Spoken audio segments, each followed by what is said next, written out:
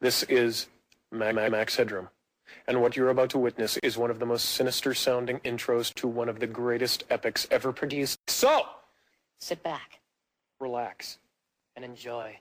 Dude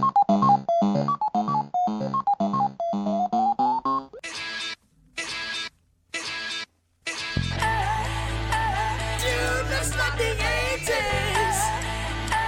Dude looks like the 80s. Dude looks like the 80s. Dude looks like the 80s. Bueller. Goonies never say die. Hey, bud. Let's party. Where's the beat? I'm Peter Fool. I want my MTV. Oh, you're so cool, Brewster. I'm so sure. Nobody leave this place without singing the blues. Are you telling me you built a time machine? What, a DeLorean? Inconceivable. Automobile. Cut! I don't make monkeys. I just trade them. Dude looks like the 80s. Dude looks like the 80s. Life moves pretty fast. You don't stop and look around once in a while, you could miss it. Why are you so pissed off? Why? Listen, if you got blasted millions of miles through space, ended up on another planet, and were given an IQ test by a janitor, you'd be a little pissed off too. Well, look, maybe you are trapped in a world you never made, but I got problems of my own. You know, my whole career is falling apart. Your career? What about my life? I'm stranded here, shipwrecked. Look at this wonderful exhibit. You see what I mean? I'm a freak, an outcast. It's so lifelike and realistic. Bug off. Excuse me? I said beat it. Hello, everybody. Welcome back to another episode of Dude Looks Like the 80s. And that's right. You heard there at the beginning there. We are going to tackle the 1986, the infamous, matters where you stand on it, I guess, but it's kind of an infamous movie, Howard the Duck. And this is actually a listener request. When we started kind of rebooting the show, yeah, I got a message on Instagram, and it just basically said, Howard the Duck. That's all it said. So to do this, because it's a special occasion, of course we got my good buddy, my other dude from the 80s, RJ McCready. What's happening, brother? Hey, Rick, it's good to be here again. And yeah, like you say, it's a listener request. And the other thing I realised on the lead up to this is actually we got the big release of Endgame. Yeah. It's just come out on the cinemas, and it's probably one of the biggest Marvel movies to come out. I haven't seen it yet, but everybody's going on about it. And I just realised this film that we're doing today, Howard the Duck, is actually one of the first Marvel films to go to the cinema. Like you say, sometimes people might be thinking, oh, these guys know what they're doing, but it's just a bit of a coincidence, really, isn't it? Yeah. But anyway, I posted it on Facebook, and one guy has come out and said, hey, guys, I like this movie. And, well, I'll let you introduce this guy. I think like was a light term. well, yeah. Well, we get into that. Our brother from Legion Podcast, from Cinema B, from Two Drink Minimums. This guy is just, he's iconic, and we're just happy to have him with us. It's our good friend, Gary Hill. What's up, buddy? Hey. Yeah, I'm here. talk about quack poo and stuff like that, and I'm here. Yeah. It's good to meet you, Gary. It's good to be here, man, with you. It's good to be here with you too, RJ. Yeah, Rick, well, Gary, you said to me I'd probably eventually dip my toe in the water to do some podcasting, but along the way I found a duck in the water, and here we are. Yeah. That duck can't swim, though, Jack. That duck can't swim. Duck can't swim. So, but yeah, man, we've got a lot of ground to cover here. So to keep all that conversation till we get to the actual movie, let's go ahead and just jump right into our 80s stuff. Ed McMahon, take us away.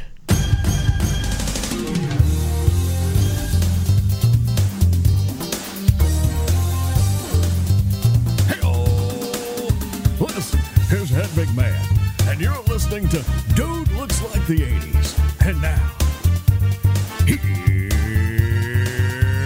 the 80s Hall of Fame. All right, so let's jump right to you want to do movies first, or you want to do TV first? Let's do TV first. All Actually, right. Rick, I've got, you know how I always start with this. I've actually got an advert here, and I've been doing Casio a lot. I thought I'd change it a little bit this time. It's, I thought, people are thinking, he's going down the Casio road too much here with this. But Kodak. We've got an advert for Kodak here. It's Kodak's lowest priced instant camera. And it's called The Handle. And it's got a tagline saying it's just about the nicest thing you can give a pair of hands. So I don't know about that. Well, there you go. All right. Does that make you want to rush out and go and buy it? Well, we'll see. I don't know, man. But Grandpa. on TV, so yeah, we've got 1986. We've got a match of the century. It's Hulk Hogan joins the A-Team to form a crime-fighting dream team. Wow. So it's the A-Team, man, isn't it? I mean, what can you say about them? Yeah, you can't really go wrong with that. I don't know if I remember Hulk Hogan ever being on the A-Team. No, actually, I mean, it's in the TV guide, but Gary, do you remember that episode? I may lose my WrestleMania street cred here, but this may be the same year that the first WrestleMania happened, where Mr. T was a tag team partner with Hulkster. That's right. Against Roddy Piper and Mr. Wonderful Paul Orndorff. So there's that. Yeah, because Mr. T met Hulk Hogan. Or Hulk Hogan was in Rocky 3, wasn't he? Yeah, Rocky 3 as well. Was that yes. 90. That was going back a bit now. Was it 1983 when that came out? I think, wasn't it? Yep, right around there. Yeah, around about that time. 82, 83. Yeah, it's the A-Team, man. Yeah, I mean, what can you say? It's A-Team. Yeah, that's it. Thunder Lips is here in the flesh, baby. Thunder Lips is here. Okay, and we've got another TV show here, and it was Fight at First Sight. Tonight we see a 2-hour premiere episode of Moonlighting with Bruce Willis. Ah, yeah. My wife is forever a Bruce Willis fan, and I believe it started with Moonlighting. Oh, okay. Does she call him Bruno? I don't think she ever called him Bruno, but, Was he Bruno? Was he a singer as well, or did that all just come out after he become... Yeah. That kind of happened with the popularity. Eventually, when you became an 80s... Yeah. An 80s star, you become a singer, like Don Johnson, looking for a heartbeat, Gee, did Don Johnson bring us somewhere else? And Philip Michael Thomas, both Miami Vice guys, yes. Yeah. That's, the downside of the MTV generation, because it was kind of open to anything at that time, and there's a lot of it that just shouldn't have been let in. Yeah, well, I'm not going to knock it, because we'll get into that later on with songs and films and all that sort of stuff. You can point your finger directly at Eddie Murphy as well, because, my girl wants to party all the time. Yeah, good stuff. The heat is on, eh? And we've got a TV movie here, guys. I don't even remember this one. The Last Electric Night with Jill Gerard from Buck Rogers. Wow. It had the kid out of Red Sonja, and that's the third time I've mentioned Red Sonja on this show. Yes, you have. So I don't know if people maybe might think I like that movie. You're a little obsessed, I think. Yeah. Talking about Ernie Reyes Jr.? Yes, that's it. Yes. Yeah, that's right. All right. So yeah, that's it. That's what I got. How about you, Rick? What you got on TV? In this week in 1986, on ABC, we had your typical lineup of Who's the Boss? Came on first. Oh yeah, I think I remember. Is that the guy out of Bugsy Malone? Is that the one or not? No. That's right. Charles in Charge. Oh, right. Okay. Who's the Boss is Tony Danza, Alyssa Milano when she was a kid, kind of brought her to fame. The little boy ended up being the kid that was in Cujo. It was trapped in the car and all that stuff. So, oh yeah, it was a really popular show. Mona, the character that was on there, she came from Soap and a bunch of other shows. So, I was a fan for sure. Yeah, it's a popular show. After that, we had Perfect Strangers. Oh yeah. I don't know that one. Well, I don't think that made the UK. I might be wrong, but I can't remember it. It was an odd show because it was about a foreigner come to live in America, but he was like from some made up country, I believe. And Nepos. I watched a lot of Perfect Strangers, Jack. It was a big comedy. It wasn't Cleveland, was it, Rick? No, it wasn't Cleveland. Cleveland. Oh, sure, it was Chicago. You know, Balky and Cousin Larry. On the other side of that, just like what you just brought up, Moonlighting came on next, and then right, okay. And jumping that, we went to a show called Spencer for Hire, which was a very popular show over here as well. It's pretty bad because the Avery Brooks is much cooler than Spencer, and that hurts things in that series. You know? Yeah, you're right. Spencer for Hire, was that a detective program? Oh yeah. Oh yeah. We were eat up with detective shows in the 80s, man. They were everywhere. Yeah. Speaking of which, you jump over to CBS, and the show that was coming on was Mickey Spillane's Mike Hammer. So there you go again. It's another private dick. Wearing a trench coat. And jumping outside of that, you went to The Equalizer, which was a very cool show. Oh yeah, I was just going to say The Equalizer. Yeah, that was big over here. That was a big show. Oh, cool. Had a good intro. And NBC, ironically, I had A-Team as well. It doesn't say what episode; it just said A-Team. And then after that came on Hunter, which was another private dick kind of show. Yes. So yeah, man, we're running a little bit of a pattern here, Rick. Oh yeah, well that was your typical week lineup. So you had a lot of detective shows. Not as good as Quincy though. Oh yeah, that's right. Yeah, good old Quincy. All right, let's jump into movies. Yeah, do you want me to start this one, Rick? Absolutely. Okay, we had a little movie called Crocodile Dundee this year. Yeah, never heard of it. No. When was you born, Mick? In the summertime. Aliens came out this year. Oh, yeah. Highlander. I'm just going to run through them. Top Gun. Labyrinth. Big Trouble in Little China. Rubbish. Stand By Me. Yeah, that's it. Jack Burden. Stand By Me, Critters, and probably one of my favourite Fridays, Friday the 13th, Part 6. Oh, 6. I really enjoyed that one. Yeah.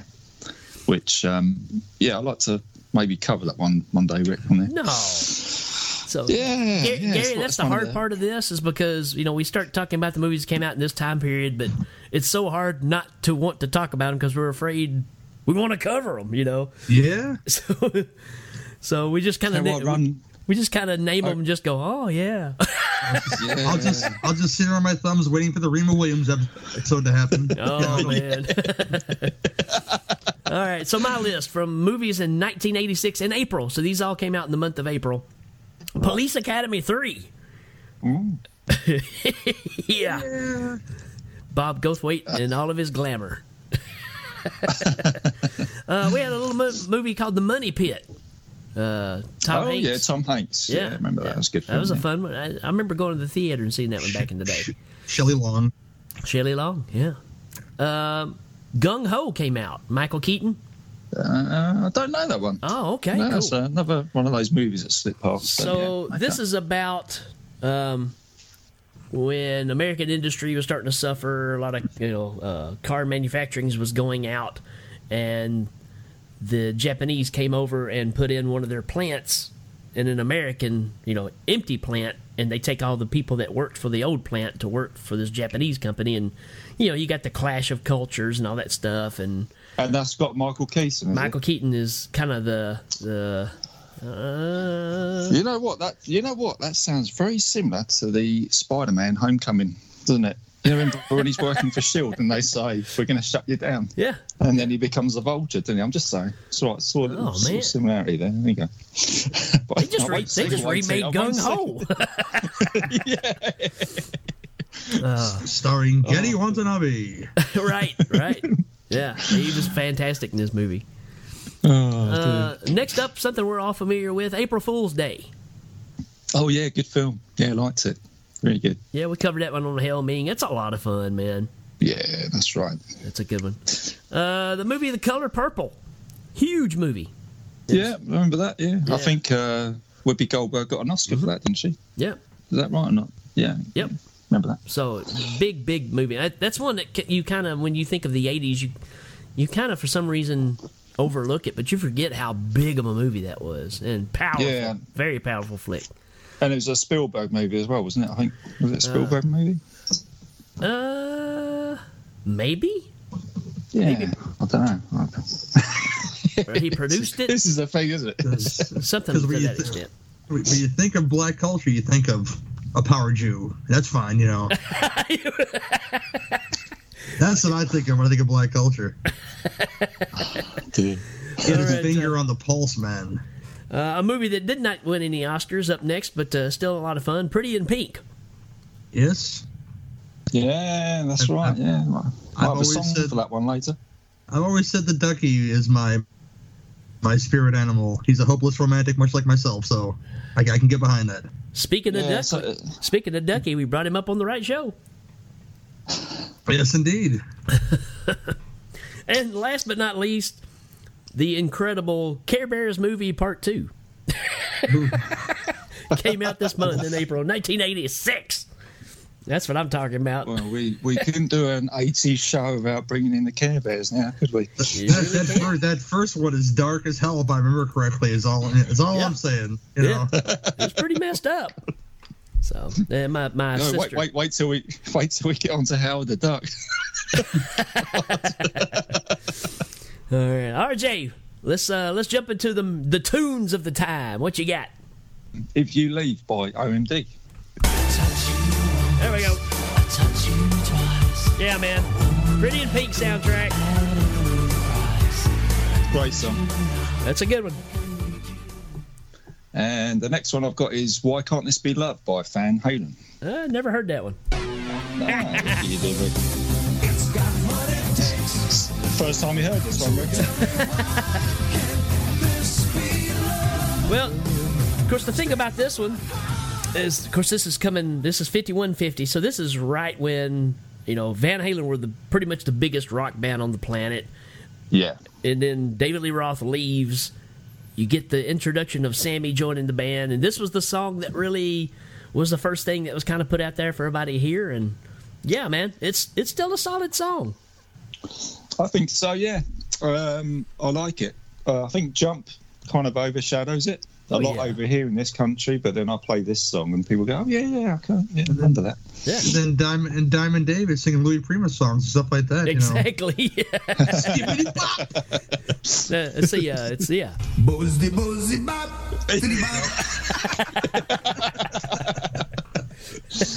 Yeah, he's become our show mascot, isn't he? Pretty much. Right, so we got Lionel Richie was dancing on the ceiling. In this oh boy.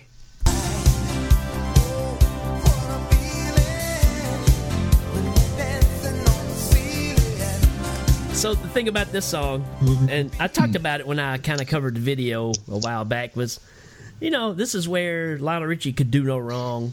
So when you think about the logic behind this song, oh, what a feeling, dancing on the ceiling. That's the lyrics to this song. And it was huge. Did he just watch Electric Boogaloo or something? Speaking of which, I think those guys were in the video. I think Turbo and Ozone were in the video. It's been a long time since I watched this, but I think one of the biggest fun facts about that video is they had a room that spinned in the video, and they used that same spinning room, that same set for Night of the Living Dead when Tina's dying. Nightmare on Elm Street. Nightmare on Elm Street, yes. Yeah. Yeah, that's. I think I talked about that a little bit too. It's I don't know. I guess looking back on it, it was a big deal. Watching the video, and of course you got Rodney Dangerfield coming there at the end, kind of looking up and going, "Hey, they're up by the chandelier," that kind of thing. But. And just to mention on that one, Rick, I told you before, but Lionel Richie's got a bathroom bed sheet range or something like that, or some Lionel Richie aftershave that's come out. I saw it on the internet. I'm only saying. I think I mentioned that for you on Rick Radio, but oh man, go check it out, man. Anyway, moving on, we got High Love by Steve Winwood. Oh yeah.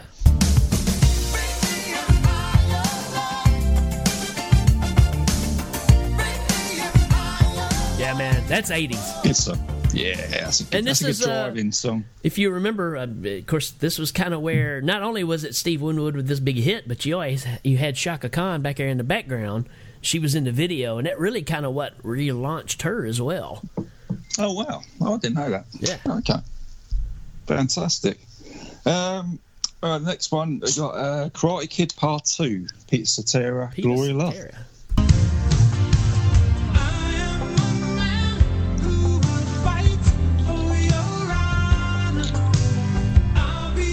Yeah, man. Solo Cetera. Live or die, man. Live or die. Live or die. I teach you drum punch, which means bitch slap in Okinawan. You know. Yeah, good stuff. And the last one, we got Human League, Trying to Be Human, is Inhuman. Yeah.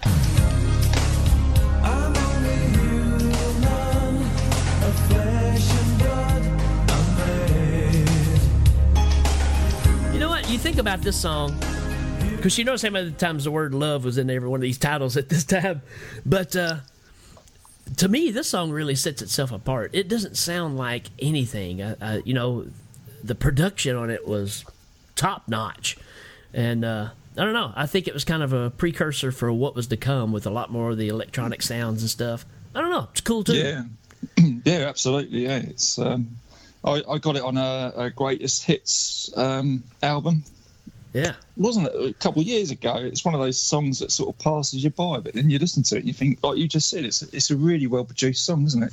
Sounds really good. Yeah, absolutely. But yeah, that's it, Rick. That's all I've got on the list. I've done a kind of retrospective there. So what you got? We're going to start off with some Force MDs that came out. A song called Tender Love. Kind of went like this. Tender love, love so tender, holding me close to you. What about that one, RJ? You know that one? Oh, sounds like a sort of a commercial, right? Selling romantic new items, Tender Loves condoms.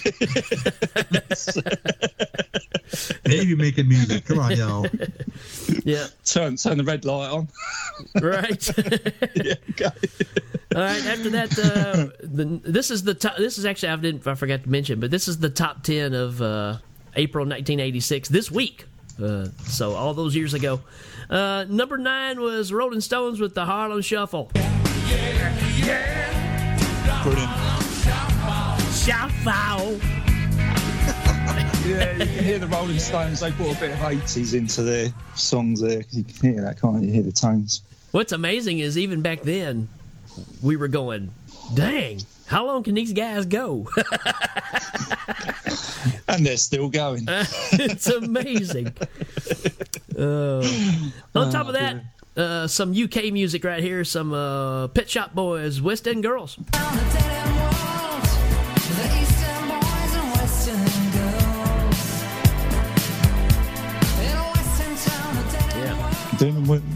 Yeah, great band. Big one, big song. Again, issuing in that the synth pop kind of sound that was really starting to happen. So they were big over here. Oh yeah, yeah. Here's an odd one. I've always liked this song, and it's one of those you really forget about. But it's Sly Fox, and it's called "Let's Go All the Way." Oh yeah, I remember this.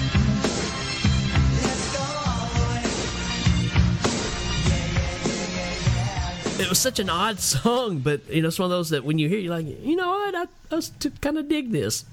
yeah. You hear it and you remember it. That's on the radio quite a bit over here. And this song right here, number 6 on the charts. This wasn't a very popular song at all. It just kind of goes like this.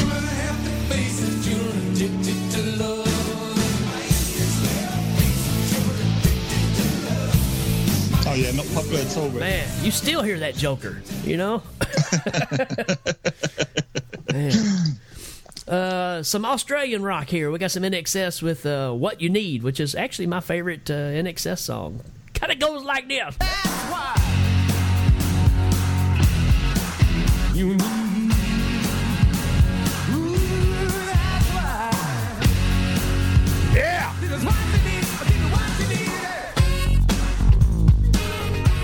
Yeah, good stuff, man. That's good. I like it. Up next, you can't have an 80s countdown if you don't have John Cougar Mellencamp on air.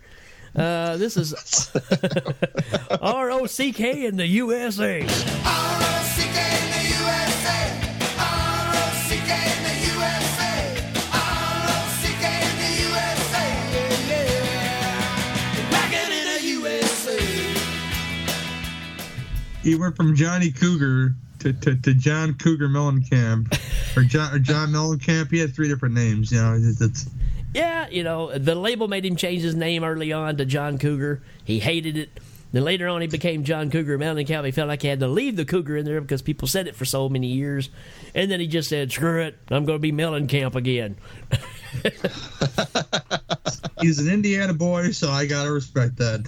Right. Just not his views on chili dogs. That's gross. Oh, yeah. Sucking on them chili dogs. Sucking on chili dogs. Outside of Tasty Freeze. Oh, boy. We got the Bengals with Manic Monday. Just another manic Monday. Wish it was Sunday. That's my fun. So, RJ, you Love know it. the significance of that song? No, go on, Rick. What is it? Well, something to do with chili dog. Well, Oh, I can only wish. I can only wish.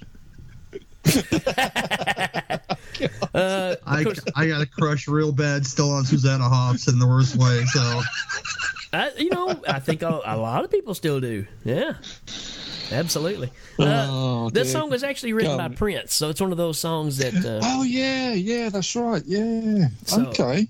And when you listen to it, you can almost hear it's like if you played Raspberry Beret and then you played this one right after, you'd be like, okay, yeah, I can definitely see I think is that a bit like Prince writing the soundtrack for Howard the Duck, as we mentioned?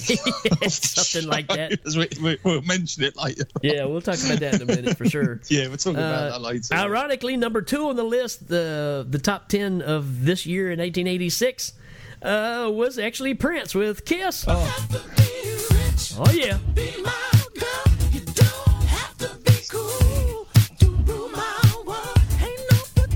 Yeah, that guy, it's a shame he never had a career, you know? Yeah, it's awful. So terrible. Yeah, that's it, yeah. Couldn't play guitar for shit. So what's amazing, we just went from Prince to the number 1 song in America, 1986 in April, a guy that really didn't have much of a career, and that's Falco with Rock Me Up and Dance. Yeah! That's my jam.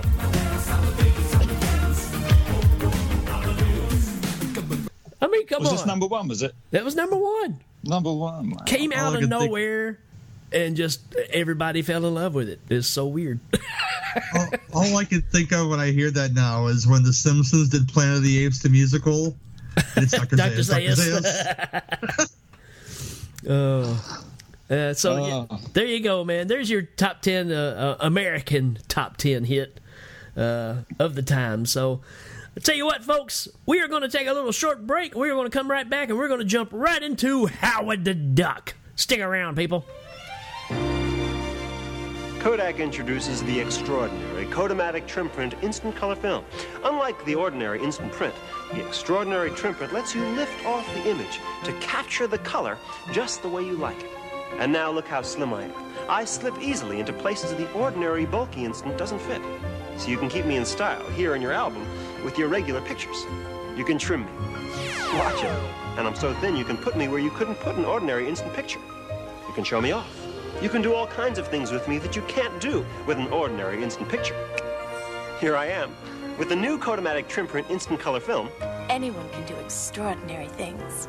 But he didn't tell you trim print is only for Kodamatic instant cameras. You didn't tell me it's only from Kodak. What?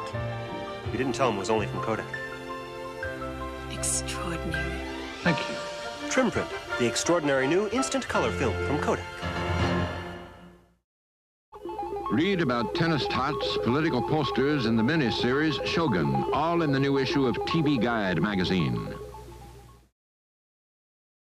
Get a little closer. Now don't be shy. You can get a little closer with Arid Extra Dry. Only Arid Arid has a patent on this formula that fights wetness. No leading deodorant spray stops odor better. And now Arid has a new baby fresh scent.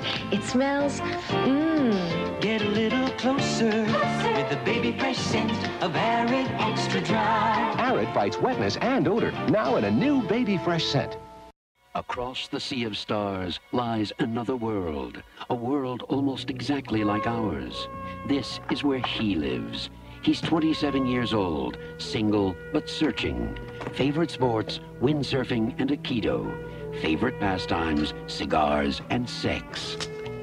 He has everything except fulfillment. And then one night, it happens. Hey, good buddy, are you home? He has a very sudden midlife crisis.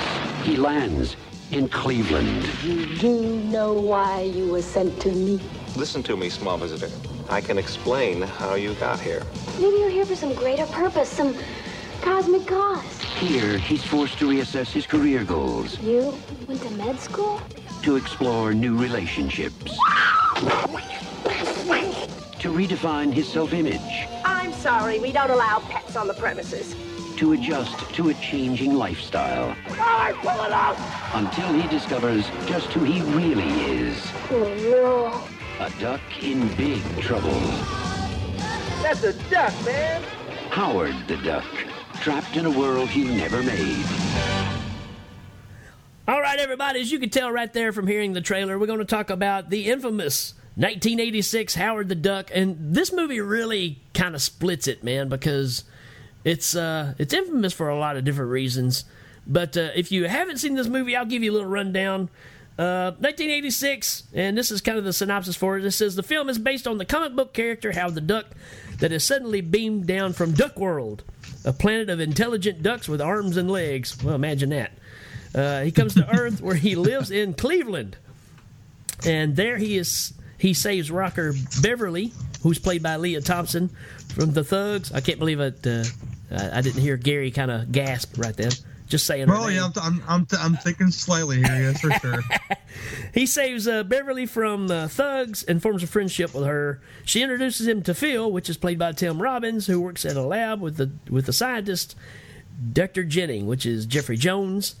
And when the doctor attempts to return Howard to his home world, Jennings instead transfers into an evil spirit. It transfers an evil spirit into his own body. That's the synopsis.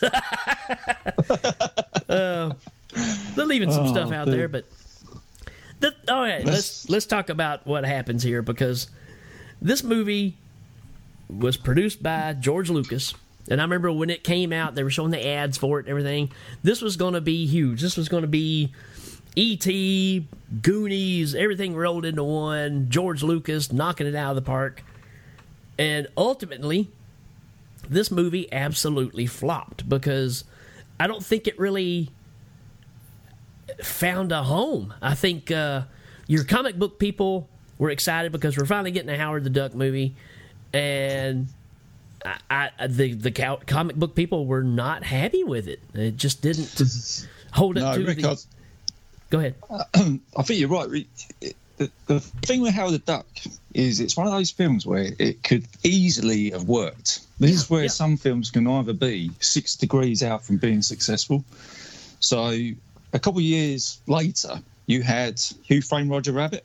Right. Which is, when you look at it, you look at the mechanics of this film, it's a similar sort of thing, isn't it? Sure. But Who Framed Roger Rabbit, just boom, that's it. And this came out, and it's got, like you say, Universal, George Lucas attached to it. It's got the industrial lighting sounds, special effects. Light magic, yep. So it had everything going for it, but it got released and it just didn't do very well. It just bombed them. The critics. You had, it was appealing to kids because of the way the duck looked. So I think that was a big problem too. Is I think kids were appealed to it because of the way the duck looked. Comic book people didn't like it because of the way he looked.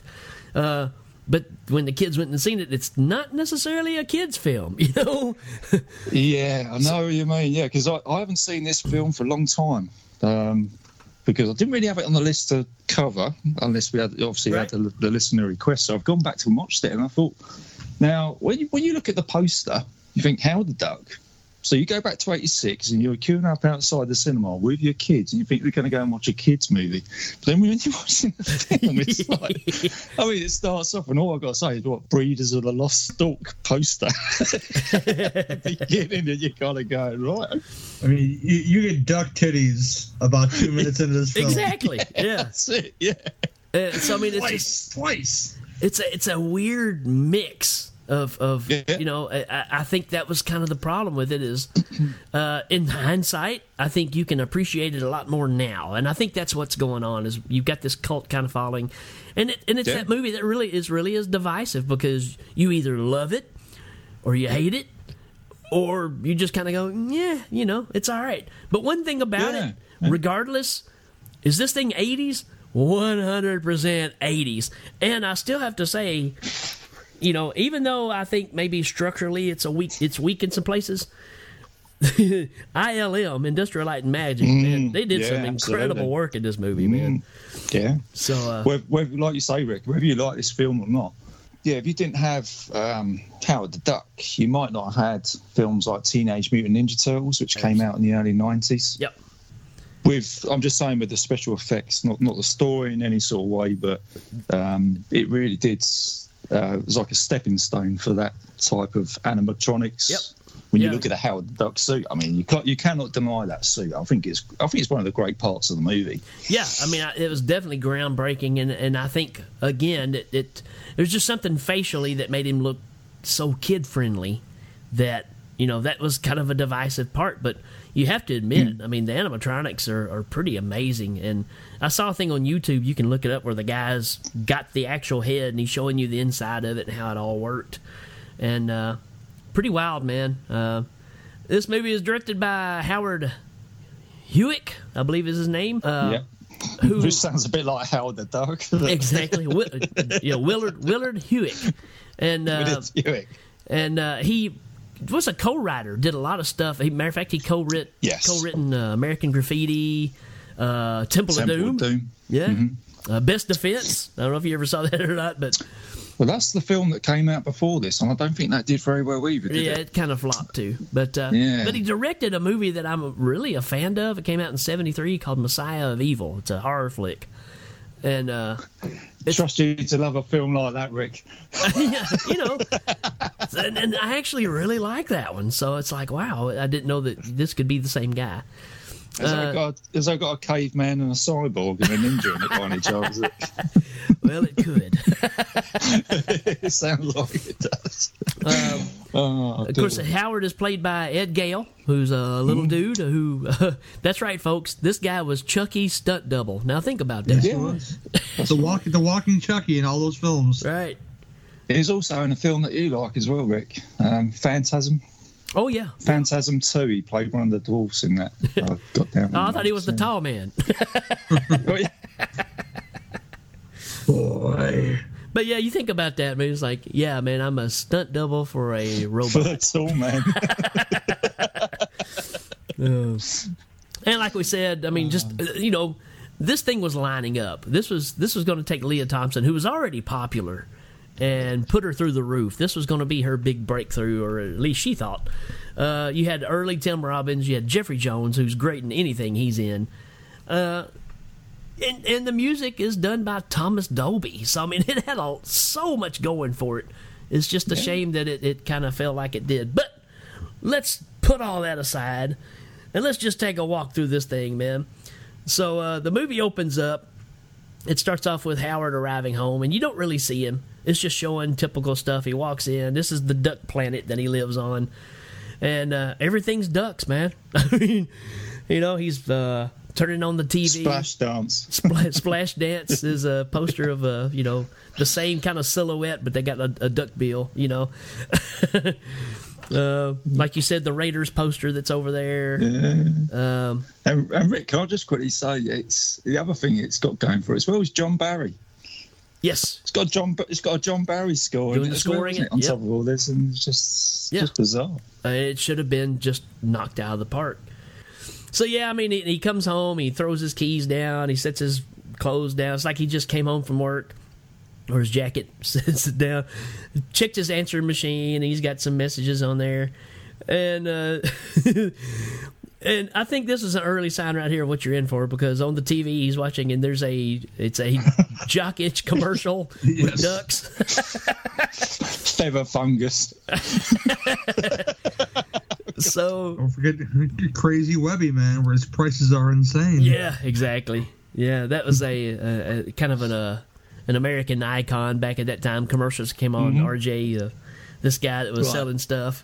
My prices are insane. You know, that kind of thing. Okay. In the movie UHF, they kind of made fun of that too, where the guy says, "If you don't come down and buy a car, I'm going to club this baby seal." That's right, because I'm crazy. So they're playing off of that kind of mindset. I like it. Yeah. So he's sitting there watching TV. He turns the TV off because he can't find anything to watch, and then he opens up a Play Duck. Not a Playboy, a Play Duck. Yeah, And, he says something. He says that they've been airbrushed. She's been lovely. Did they have airbrushing then? Oh, yeah. They did. Okay. That's kind of where... Like touched up pictures of the Playboy with airbrush, yes. Yeah, they did, yeah, okay. All right. Yeah, that's kind of where all that really started coming out, that all that stuff was being, kind of prefabricated kind of stuff. I just thought maybe it was a, sort of like a sort of looking into the future type thing, like RoboCop, but yeah. No, they were actually doing it back then. It was pretty much known. Okay, yeah. Let's see.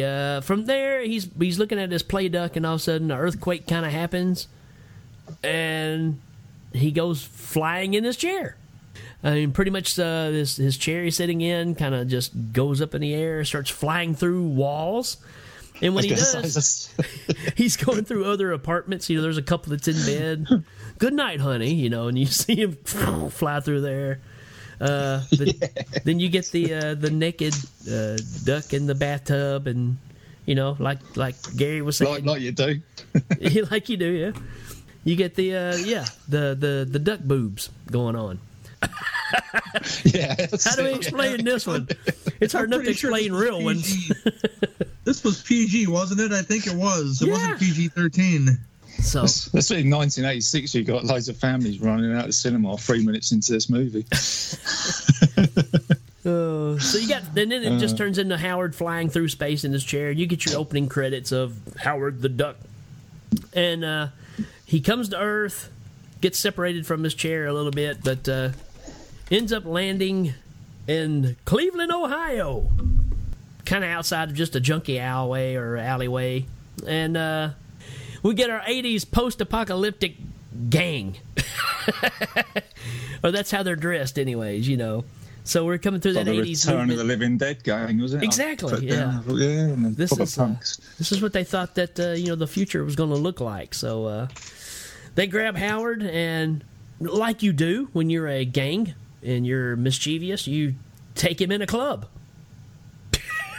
And like I say, at this point, no one's going, "Oh my God, it's a duck that can talk." Right. Just humanoid duck. No. So they grab him, take him in the club, and they kind of give it to this guy. "Hey, man, we found your date." As kind of a joke. And then the bouncer sees him and throws him out. And what's funny here is, the bouncer throws him out because he basically says no animals or whatever. But you can hear the guy in the background, "Hey, that was my date." Yeah. He's really excited about it, too. I'm going to go through this movie, but what you notice with Howard is that he actually gets dragged all the way through this movie. Yeah. At different points, you know what I mean? But we'll go into that later. But you can notice that he's being pulled from pillar to post. Yeah. As the movie goes along. Oh, that's that thing. He's supposed to be the everyday man kind of thing. The unlikely hero kind of deal. Kind of like what we talked about with Indy. Kind of like what we talked about with Jack Burton.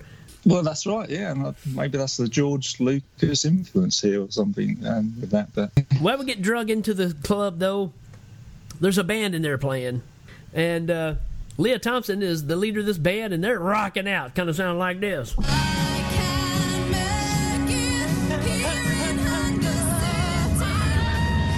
Did you notice the same thing as me? They're like playing with a fence in front of them. Oh, yeah. Yeah. It's crazy. There's a fence there? Was that to stop people from running onto the stage? Oh, yeah. Well, that was that's kind of that's always a sign of a rougher bar back in the day. Mm-hmm. Even if you go back to watching like the Blues Brothers, they chicken wire, man. You put it up around there so that way when they in a lot of places. Now this is true stuff. I mean, there's back in the day, especially in the punk business, if they like you, they spit on you when you're playing. Right. You know, so there's that kind of thing. But it got even more aggressive in America because, you know, they like to drink so much, so they would throw their drinks at you. So the chicken wire is to keep from drinks and stuff like that to come flying and hit you. I like this scene of the movie, and it kind of reminded me of the beginning of Streets of Fire with Diane Lane. It kind of had the same sort of tone to it. Yeah, same kind of setup for sure. Same sort of setup, yeah. I know Gary's not a fan of that one either, so. Oh, never. No. I'm not saying that Howard's taken on the Michael Perry character in that code either. Who knows? They are both kind of assholes, though. But like you said, unlikely heroes, I guess. Right. Exactly. You've got this kind of punkish rock scene going on, and the music is anything but punk. And matter of fact, like I said, it's Thomas Dolby writing the songs, and you can hear it. You know, it's super 80s pop. You know, which is fine. You know. But it's just weird that you're taking this image and you're putting it with this sound. It's like, oh yeah, absolutely. Yeah, it's kind of weird, you know. Yeah. I know she's singing, but they're not playing the instruments, are they? Well, they're fakely playing the instruments. Yeah, I wouldn't think so. Yeah, that's not quite Bonaducci-esque, you know, that bad. Exactly. But, yeah. Yes. But how many things are? Well, this is going on. Howard's outside, and then Satan's sluts show up. That's what you want, Satan's sluts. That's right. Let's just throw them into this movie. And Howard falls on front of one of the bikes. You know, he's getting knocked around all over the place, and that's the other thing too. It's like, is he real lightweight because he's a duck? Is he mostly just feathers, so it's easy to just like pop him and he flies like a chicken or a duck would, or you know, there's a lot of things you just kind of look at and it messes with your head because you're trying to figure it out. But anyways, one of them knocks Howard off the front of the bike, and it knocks him right into a trash barrel. And we get our first kind of, I don't want to say crappy line, but first kind of cheesy line. How about that? Where Howard says, "Talk about a rotten day." And that's all he's got to say after he's been thrown across the universe onto another planet. It's just, you know, I know he's a dog, but I'm having a rotten day. Yeah. And again, it's unusual about it. It's just trying to keep it light, I guess. And that may be something that came straight out of the comic back in the day, you know? Yeah. So there's so many question marks about some of this stuff. So and there are comic references in here, I noticed. Yeah. And then after that, the club is shutting down. Beverly comes outside, and she gets attacked by a couple of upstanding citizens from Cleveland. Yeah, a couple of inept robbers, aren't they, from the 80s? Right, exactly. And while that's going on, Howard's still sitting there in the barrel, and he's had enough. Howard jumps up, uses his quack foo, runs these idiots off, and now we're friends for life. Yeah, this is the other thing. He has a crack foo fight, and it's all very well choreographed. Don't get me wrong, but it's got a John Barry, a western, or something like that, about 20 years ago. You know, yeah. It does for me. That soundtrack didn't quite go with what he was doing in that part of the movie. I don't know about you guys.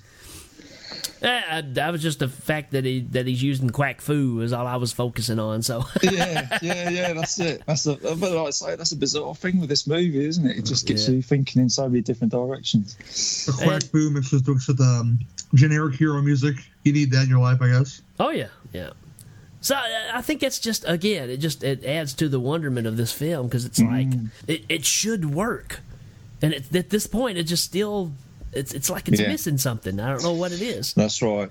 That's what I said earlier with this film. It's only 6 degrees out from working, and I think it's like that all the way through the movie, isn't it? But at this point, this is where they're going to kind of go their separate ways, and RJ kind of brought this up, and I got this little sound bite for this. This is basically where you got some music playing that kind of simulates where, you know, Howard's kind of off to himself, and Leah's about to go to the house, or Beverly's going to her house, and she kind of feels sorry for him. And you get this piece of music, and this is Thomas Dolby working his magic. And you've got a little Stevie Wonder playing some harmonica here, too. So it's actually a pretty cool tune. Yeah. Don't know why you're not talking to me. I don't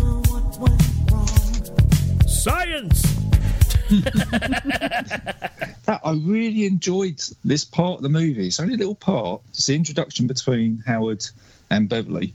And I just like the way you got that bit of music that came in the background, and it just made everything work. So this little part of the movie was great.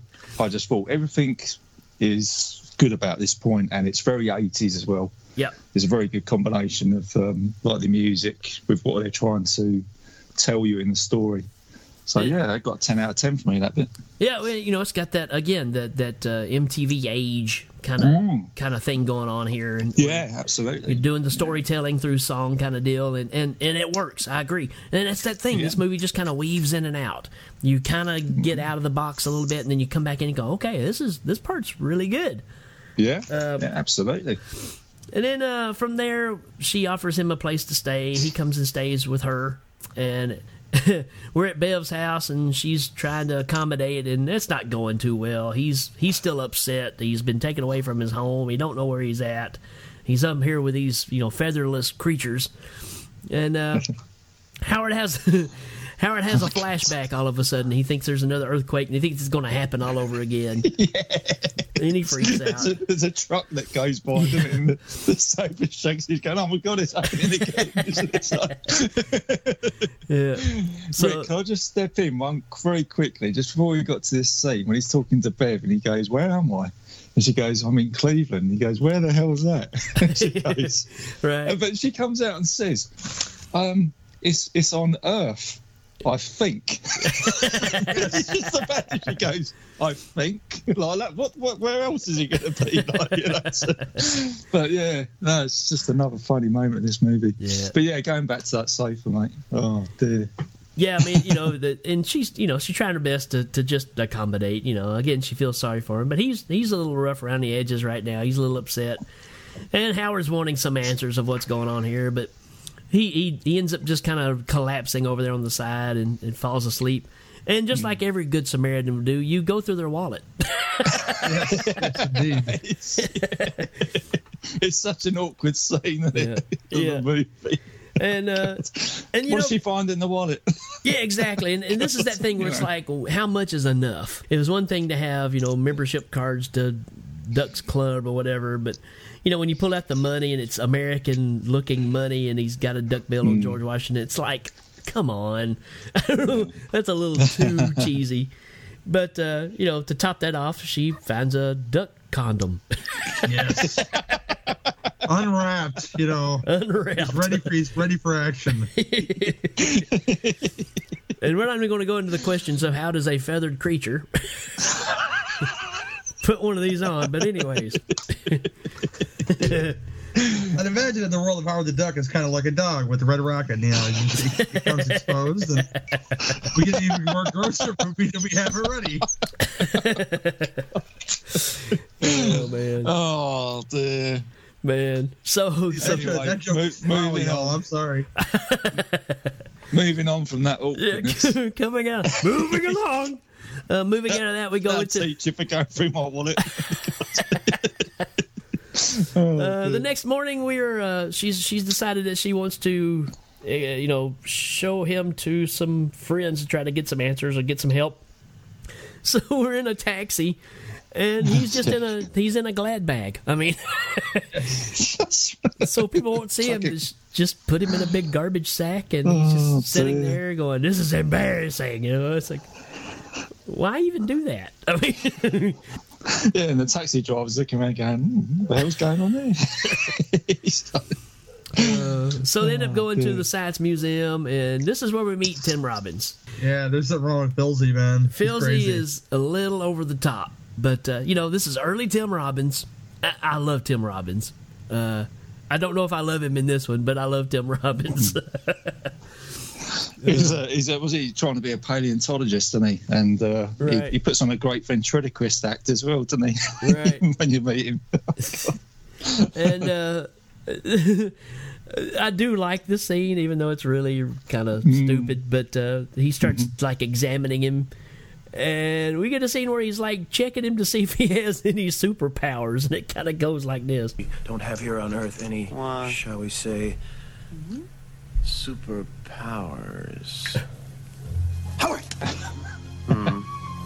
Can you bend this? What are you, crazy? Howard, can you burn a hole through this with some kind of eye laser? Can I bite your nose off with my super bill? Howard, quit holding out. I want you to concentrate and read my mind. Right. You're thinking, they know I'm a phony. They know I'm a yo-yo. Tell me if I'm warm on any of these, Phil. So you start to get the attitude, you know, the personality that Howard kind of has here. He's a little on edge. he has that attitude all the way through the movie, doesn't he? And, yeah. But it works as well. Well, and he's supposed to. You know, he's supposed to. I mean, that ties back to the comic. And, you know, that's kind of his thing. He's kind of a wisecracker.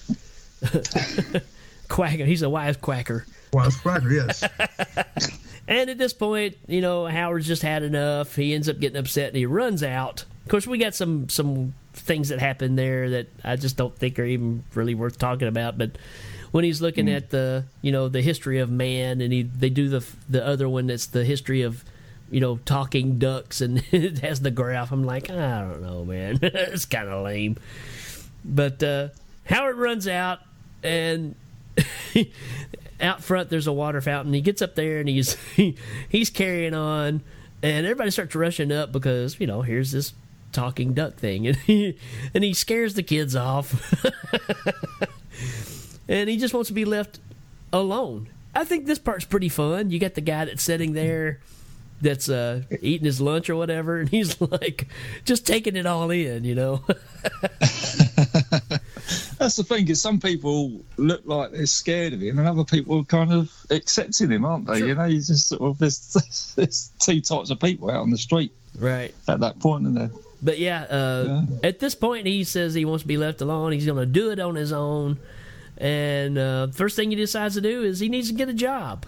So he goes to the unemployment office, and the lady that's going to be his, I don't know, person that finds him the job just isn't buying it. I mean, I think she's seen this kind of stuff before and thinks he's just trying to keep from having to find a job dressed that way.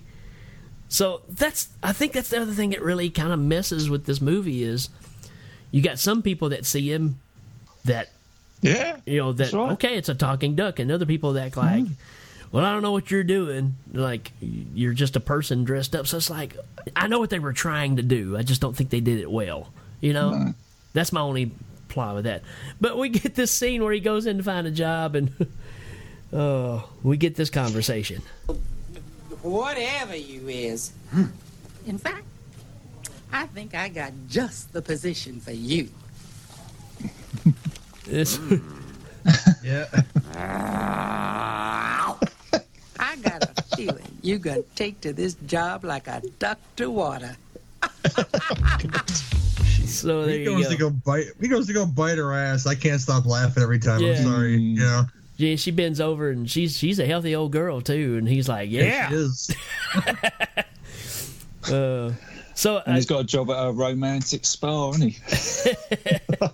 So, and again, this, you know, these scenes feel like a kid's movie, but then I turn around and do something that's not a kid's movie. It's just like it's just kind of all over the place.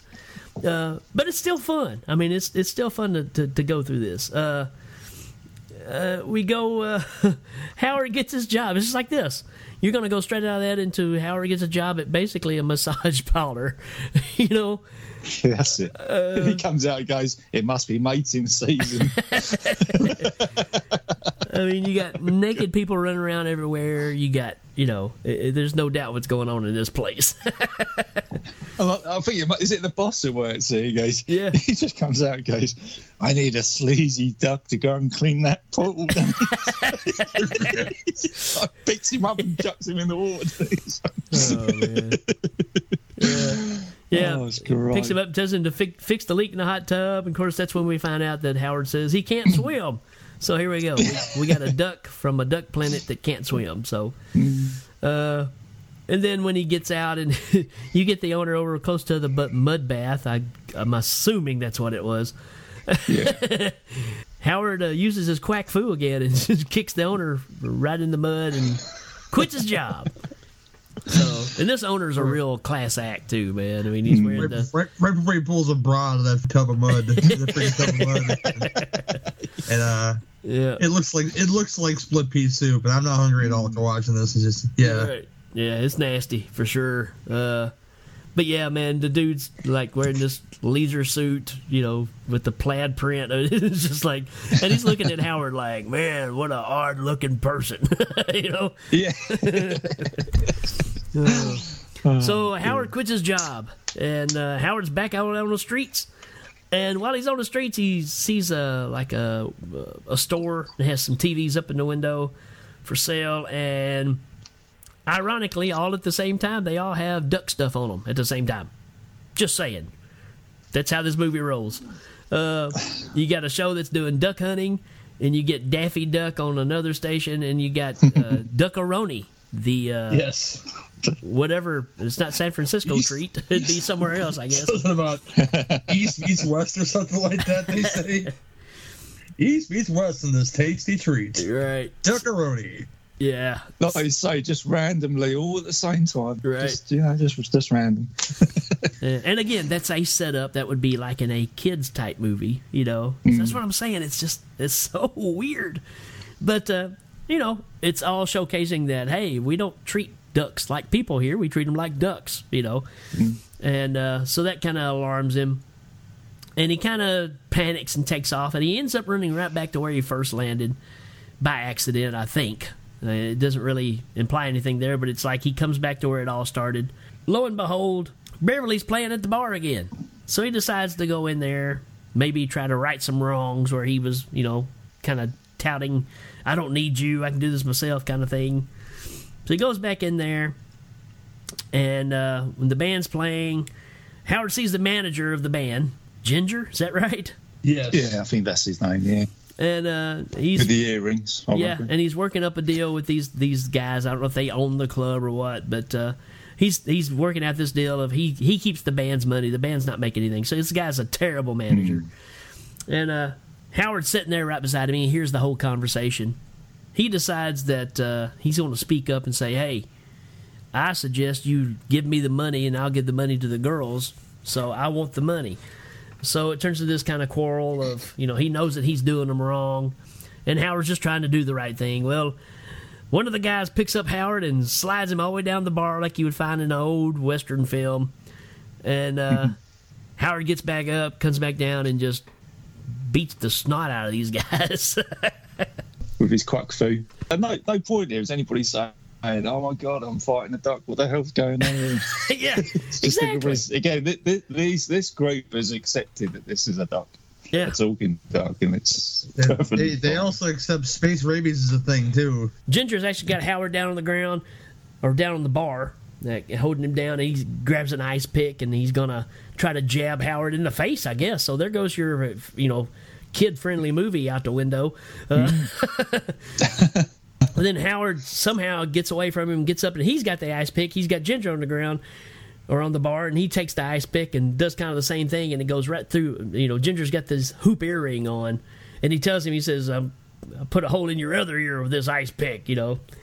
And at this point, Ginger gives Howard the money, and Howard tells him, "Hey, you're no longer the manager," and they're all going to gang up on him and stuff. And that's when he tells them that, you know, if you mess with him, he'll bite you and you'll get space rabies. Which kind of sounds like this. Stick back, I bite your face. You're a dead man, Ginger. What are you talking about? Space rabies. Richie, is that a real disease? I don't know, Ginger. I heard something about that on the news.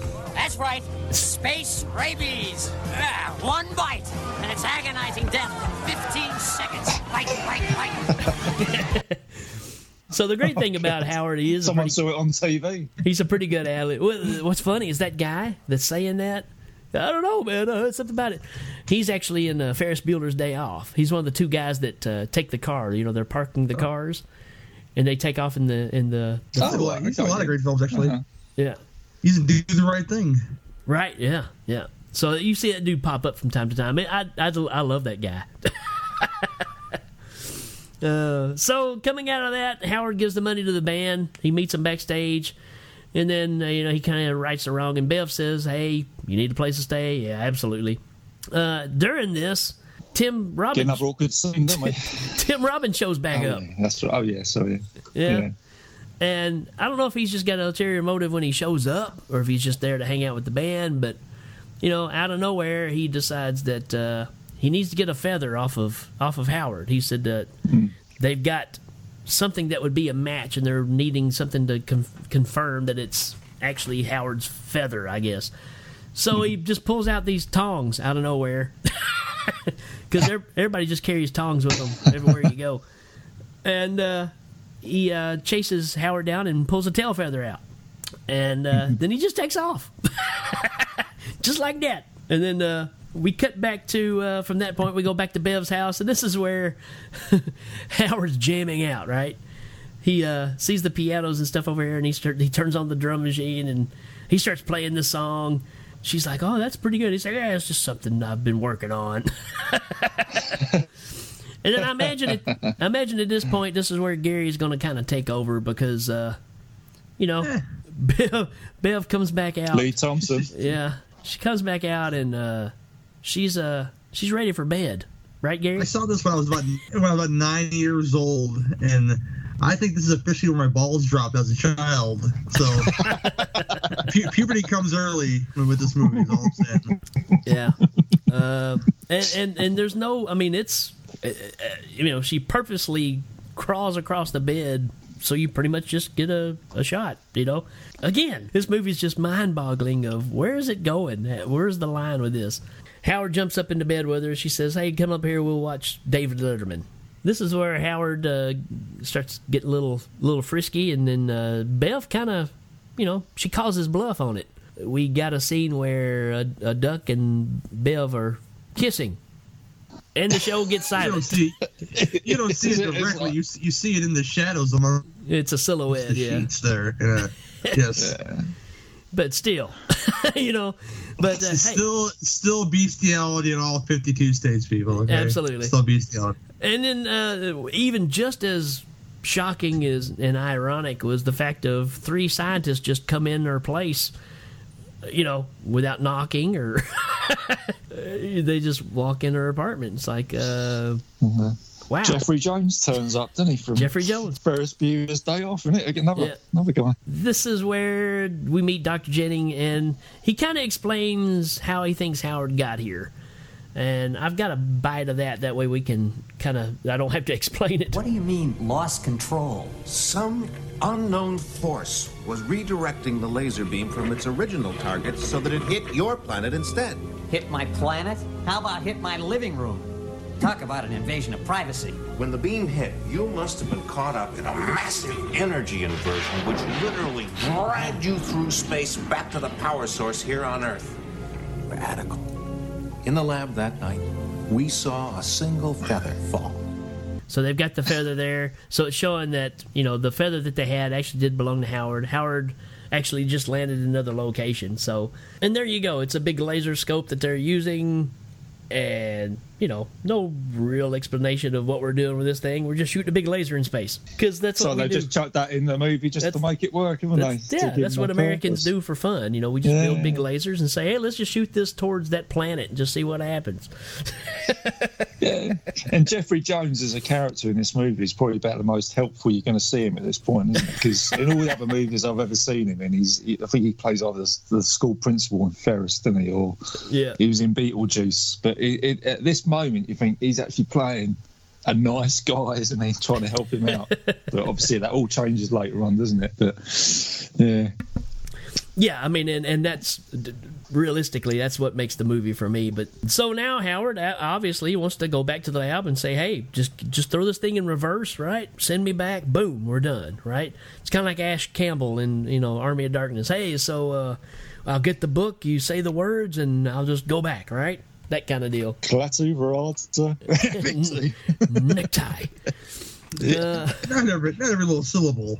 I didn't say them all, but basically. So he wants to go back, and so we get a ride where we're all loaded up in a van, And, we get another line that just, to me, just makes me kind of cringe when I hear it. But it kind of goes like this. Bev, I'm not a real sentimental guy. No. I bet you were born from a very hard-boiled egg, Ducky. I don't know, man. It's to me, it's that stuff that just hurts me, man. It's almost too ridiculous. But anyways, well, I understand. Yeah, it's a bad joke, but yeah, it's here. It's one of those things where it's almost like they tried too hard. Everywhere they could find a spot, let's stick a little duck joke here, a little duck joke there. It doesn't need it, And I think that's again, that's kind of what hurts the thing. But anyways, get back to it. We go to Dynatechnics, right? Is that the name of the place? Sounds legit. Yeah, it sounds legit. I didn't catch the name of it. I just called it American Diner. But is that the name of it? Okay. Yeah, I think it's right. And they get there and there's no guard at the shack. So the railing is up. You can just drive in. And I love this when they get inside and they're they're going through all the security stuff, and then all of a sudden this dude jumps out who's been all burned up. Oh, it's terrible. We shouldn't be messing with nature. I mean, he's saying all these things that are so obvious that you don't have to say these things. We know something went wrong. But the laser is exploded, and it hit Dr. Jennings in the process. And then it cuts away to where the cops kind of show up. They want to know what's happening. You get a detective that comes in, and he's like, "Have you got all the stuff together?" "Yeah, but we got this thing. We're not sure about this thing." "Well, what's this thing?" Well, he walks in. They've got Howard in custody, and again, the detective thinks it's a costume, so he has the cops strip him down. And obviously, when they get down to his underwear, there's no zipper, And so, you keep getting these run-into things where we're confusing, facts from real. Which I have to say, when they stripped him down, I was like, okay, that actually, effects-wise, doesn't look too bad. So, but so now they're, well, sorry we did this, but cop escorts him out, and we get the cigar scene. Where not like Bill Clinton, but it's. Dang. Is this the one where Howard puts the cigar into the bin? Yeah. To get away. Did you notice what the cop does? It's like, there's a cigar. He doesn't just sort of reach his hand, does he? He just like puts his whole body into the whole bin. Exactly. Just to soak it out. Yeah. And again, what the hell? It's those things again that just little things like that. Yeah. It's the things like that. To me, hurt this movie. It'd be one thing if they reached down and just tried to reach and try to grab in there for one thing, but to stick your whole half of your body in there. Yes. So this is how you get a cigar out of bin. But Howard takes a fire. That's all. Yeah, but Howard, has a lit cigar, throws it in there. Cop dives for it, and in the process of doing so, then Howard knocks him totally into the trash can, and then Bev gets his gun, and we get another great line where we hear "Book 'em, Ducko," which I don't know if RJ is familiar with that catchphrase. No, was it a movie reference? It's a TV show called Hawaii Five-0, and at the end of every episode, there was the main investigator. He had a partner named Dano, and he'd always say "Book 'em, Dano." So this is "Book 'em, Ducko." So. Yeah. Just another random throw this in there, make it kind of funny thing. Yeah, it's almost like they've had about 6 or 7 people writing the script for this, and they've all just gone, let's just chuck all these little bits in, and okay, we'll go with that. It's just so random. But they're at this point they're kind of hiding out, and they hear the cops talking, and they got one cop that's leading them all, saying, "Hey, we get an escaped duck." With a gun, so he's dangerous, he's armed, so shoot to kill. So now we got instructions to shoot and kill Howard the Duck. And they start doing a search for him. And while they're hiding and they're sneaking around, they run into Dr. Jennings, so he didn't die from the explosion. And he's not all there, man. He's just kind of wandering around. And they say, "Hey, we need to get out of here." So they all jump in Dr. Jennings' car, which is a Jeep. And they bust through the back gate on the lot. This does make me laugh, this bit, Rick. Oh, yeah. Is it where he's driving, isn't it? And Dr. Is it this point when Dr. Jennings is trying to say, I am turning into something, my body's changing. And then Howard just goes, what are you talking? What, like a sex change or something like that? He goes, He's like, yeah, the whole ride thing I thought was pretty well done. I mean, it was fun. Yeah. That was a. But that Doc's was a fun not bit. really able to drive. I mean, he's changing. So what happened was when this laser, what they were doing with the laser, actually brought down something, and it got in his body, and it's taking over his body. But they end up stopping and just bumping the glass at a restaurant, which again I just think is kind of pointless. But the car stops at Joe Rama's Cajun Sushi. Yeah, that was it. Yeah, that's a bit I thought they went too early before, but I was a little bit ahead of myself there. But yeah, this bit, is this the one where everybody's dressed up like the Karate Kid? They're like Karate Kid, but cowboys at the same time, you know. That's it. Yeah, with the duck hunters are in there as well, weren't they? Right, and you got people with headbands and country music playing. So Cajun sushi. So yeah, it's just one of the weirdest combos ever. Yeah, it's weird. It really is. Is this a diner for you in Tennessee, Rick? No, That's not how I quite. imagine it. No, it's not. No. The weirdest one I ever seen was it was a Mexican restaurant and Chinese restaurant, and it was a buffet, but it was all mixed. Right. I did see one of those once. I was like, this is really bizarre. So yeah, I mean, you get the typical thing again at a place of business where they say no pets. And he's like, what do you mean? You ever heard of a seeing eye duck? You know, so again, just, I don't know, low-hanging fruit jokes here.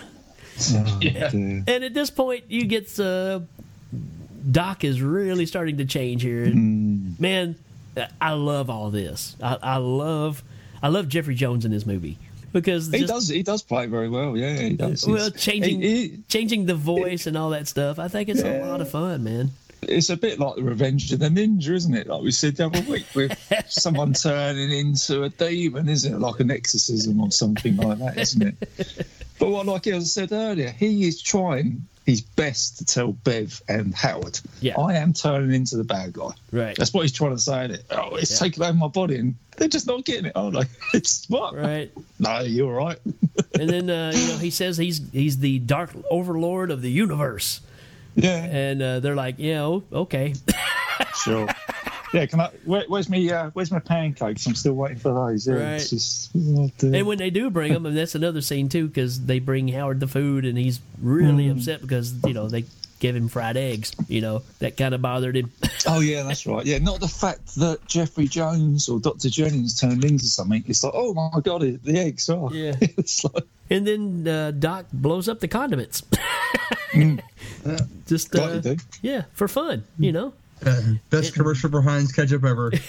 Which is probably why we use plastic containers now, because Dr. Jennings, blowing up stuff. So don't let no dark overlords in your restaurant, man. They fucking shit up. You get a whole lot of information right here too, because you're going from him being the Dark Overlord, and I'm going to take over this laser, and I've got the code key right here, and so what his plan is he's going to go back and bring a whole bunch of Dark Overlords down to the planet and take over the planet. That's his purpose. So, when they turned the laser back on for the second time, instead of bringing a duck, they brought this evil force, and his plan is to bring a whole bunch of more evil forces. So you kind of get all this wrapped up in this diner scene.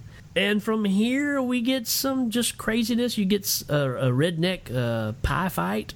I mean, and that's what I was thinking. I think it's a fight, but it's just a pie fight, isn't it? It's almost like the end of Bugsy Malone, isn't it? When they're having a pie fight at the end of the movie. Right. It's just so random. I can't believe you keep bringing up Bugsy Malone. That's pretty wild. This is what this film does to me. Oh, right. So you get the rednecks fighting, then you get the crowd that decide that they're going to take Howard and I guess cook him. I guess is the plan. But while all that's going on, you got Jennings sitting out here, and he's really starting to change now, man. His face is starting to contort. His hair is starting to change. His teeth are changing. And he's glowing. I think the Dr. Jennings makeups, like the prosthetics and stuff in this movie, are highly underrated. Because as he evolves, further and further, it just gets better and better. You know what? Yeah, I totally agree there, Gary. Yeah, Here's where I'm on board. I think from right here on, I really like this movie. This is kind of where it changed for me. This is where I really was like, okay, I'm in on this now. But when he's glowing and stuff, and they say, oh, look at him. He must have ate the chili. So you're still doing those little jabs, Then you get the whole flying meat cleaver scene, which I think is a lot of fun. You've got pretty much the whole bar is back here in the kitchen, and they've got Howard down, and they're about to kill him. And then, we get this flying meat cleaver that's flying around, and it kind of runs everybody out of there. And they all come out front, and Jennings basically says, if you can't take the heat, get out of the kitchen. And he just starts blowing the place up. And while all that's going on, Howard and Bev are trying to sneak out. And, this is the scene where you get the duck walk. Again, just, I don't know, man. Just low-hanging fruit. It's like, let's get a group of writers together and let's write down everything that, a duck does or a duck is known for, or anything that has to do with the duck. And they just built the jokes around that and then wrote the story around those jokes. I don't know what else. That's what it feels like. They put it into a snow globe and they chucked it all in there and just sort of everything's got in there, isn't it? And it's pretty much this whole movie, isn't it? As we said earlier. That's the way it feels. That's how it's running. Yeah. Yeah. But anyways, at this point, this movie's awesome. Yeah. Oh, absolutely. And you probably have some real peril, which is, what you want. Right. I guess, and it would be like this. Yeah, I mean, I'd actually go to say that Dr. Jennings or the Dark Overlord character could have done being in the movie a little bit earlier. Sure. I think you could have done with both characters coming down at the same time in different places. I think we kind of took too long for the introduction and getting to know the characters, but that's pretty typical with these kind of stories because you want to have that backstory so you care about these characters. Mm-hmm. So that's the only thing. It's just a little conjoined. Again, you can see what they're trying to do. But anyways, back to this. This is where they're trying to sneak out, and Dark Overlord sees them, and we get a little floating Howard here to get the code key, which has been kind of passed around. We're trying to keep it from getting to the hands of the Dark Overlord. And so he makes Howard float up in the air just by pointing his hand at him. Cool stuff, man. Again, the effects at this point are really stepping up. This is... top-notch ILM type stuff. That's what I thought when I watched it. Yeah, it's good stuff. And then Howard falls to the ground, gets knocked out, and Jennings takes Bev, and he's just going to kidnap her for some reason. When you see the moment in the truck, I'm sure we'll talk about in the next little while here, with something that's very phallic. I imagine he needs some action, He just does he tie her up in some rope? Yeah, it's a little later. Probably on. Some of the worst rope tying I've ever seen in my life. It's probably the skinniest bit of rope that she's wrapped up in that she can untie herself. It's supposed to be a Dark Overlord for crying out loud. Dark Overlord takes Bev. They steal a semi truck. He tries to run over Howard, and he ducks. That was my own little joke. And this is the point where the Dark Overlord says he needs more energy, and this ties exactly into what Gary was saying. But all of a sudden, this, like you said, I guess it's his tongue. Who knows what it really is? Oh yeah, God, this mouth. reminded me of. Do you know what this reminded me of, Rick? I'm going to say it first time on this show. Demons. Demons. Remember the beginning of Demons when that tongue comes out? Oh yeah, that's what it reminded me of. Yeah. But in Demons, it didn't go and plug into a cigarette lighter. No, it didn't. No. Must have been a good battery, man. Is all I'm saying. So yeah, man, he's so you're taking horror elements and you're still mixing it with this kind of humor. Pops his tongue in there and he's getting a little extra jolt, which gives him more energy. Now at this point, cop car shows up, and this goes all the way back to the explosion earlier, the laser, but Filsey is in the back of a cop car, in the back, so he's been arrested, I guess, or he's just being hauled around, but he's kind of stuck in the back of the car. And Howard is standing out here in this. It's almost he's like under a big. Is it a big duck or something like that? Is it a fiberglass duck? Yeah, it's like a big exhibit of farm animals or something. Who knows? Yeah, that's it. Yeah, I thought that was funny. And so he's standing out there pretending that he's one of those things, and he's trying to yell at Filsey, and he ends up going over and breaking him out of the cop car. And while that's going on, we cut back to Dr. Jennings, and he sees a nuclear plant. Yes. Yeah, again, I'm so on board at this point, man. So he swings that semi-truck into that nuclear plant and goes inside, and you get a lot of hustling and bustling here with some people inside, and he's dressed up like he works there. And of course, you can see him; he looks like complete death, but he's wearing a suit like he belongs there. It's almost like Pee Wee Herman, doing the tour at the Alamo. It's that kind of thing, There's no basement at the Alamo. And when everybody breaks out of the way, man, he just breaks into the nuclear reactor and gets juiced up again, and he's on his way. He's just busting through concrete walls, and it's great. I love the look that he gives the tour group. 1.21 gigawatts, everybody says. And then the guy's like, off to the cafeteria, everybody says. So, yeah. Reminds me of my favorite Phil Hartman roles ever in Sonny Married an Axe Murderer, Right. Jeffrey Jones is just making this work right here, man. It's rolling now. I think he's having a ton of fun with this, isn't he? On this role? I think it's great. And at this point, this is where they cut back inside the truck, and this is where Beverly is tied up, and I don't know. I guess if you're an alien from outer space, do you really know how to tie somebody up with a rope? I don't know. Obviously not. It's just the bowstring, isn't it?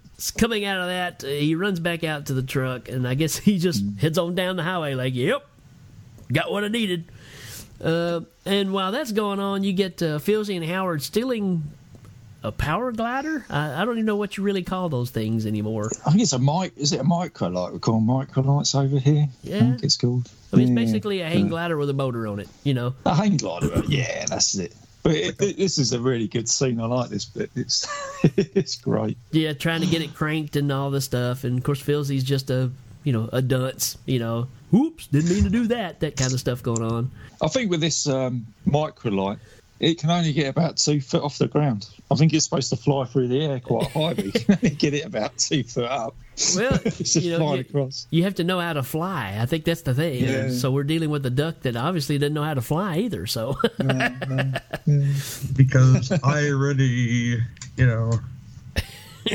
It's in fact, now you mention it's probably the most realistic bit of the movie, isn't it? Well, the fact that he doesn't know how to fly. And I think it's that thing, too, of it goes back to even King Solomon's Mines, where you put Sharon Stone in the plane and, just hit the button, just hit those buttons. He's just trying to figure it out. So it's almost that kid-like thing, it's the I don't know what I'm doing, and I'm going to get killed. Yeah. I'm going to nearly get killed about 15 times, but I'm going to make it, I know they're leaving in a rush and everything because the cops are there and yada, yada, yada. But Filsey mentions that somebody's weekend hobby is going to save their butts. So obviously he knows how to build and fly this plane. So I'm going to let Howard fly it. That's it. Yeah, exactly. Yeah. Don't know. That's a good point. Yeah. But you kind of get a little revenge here because when they're flying, Howard buzzes some duck hunters that are out on the lake. So, he gets his revenge on knocking these duck hunters out in the water and stuff because they shouldn't be shooting ducks, And we cut back to Jennings again, and he's looking like Clint Howard at this point, man. He's looking pretty rough. Hair sticking way up, man. And I absolutely love this scene, man. This is the road stop, right, where the cops have the roadblock going on. And he pulls up in that semi, and he's bumping the cars, pushing them up. That whole thing is great, man. So I got a sound bite of that. Let's see if I push the right button here. I want to see your license, Jack. I have no license. I am not Jack.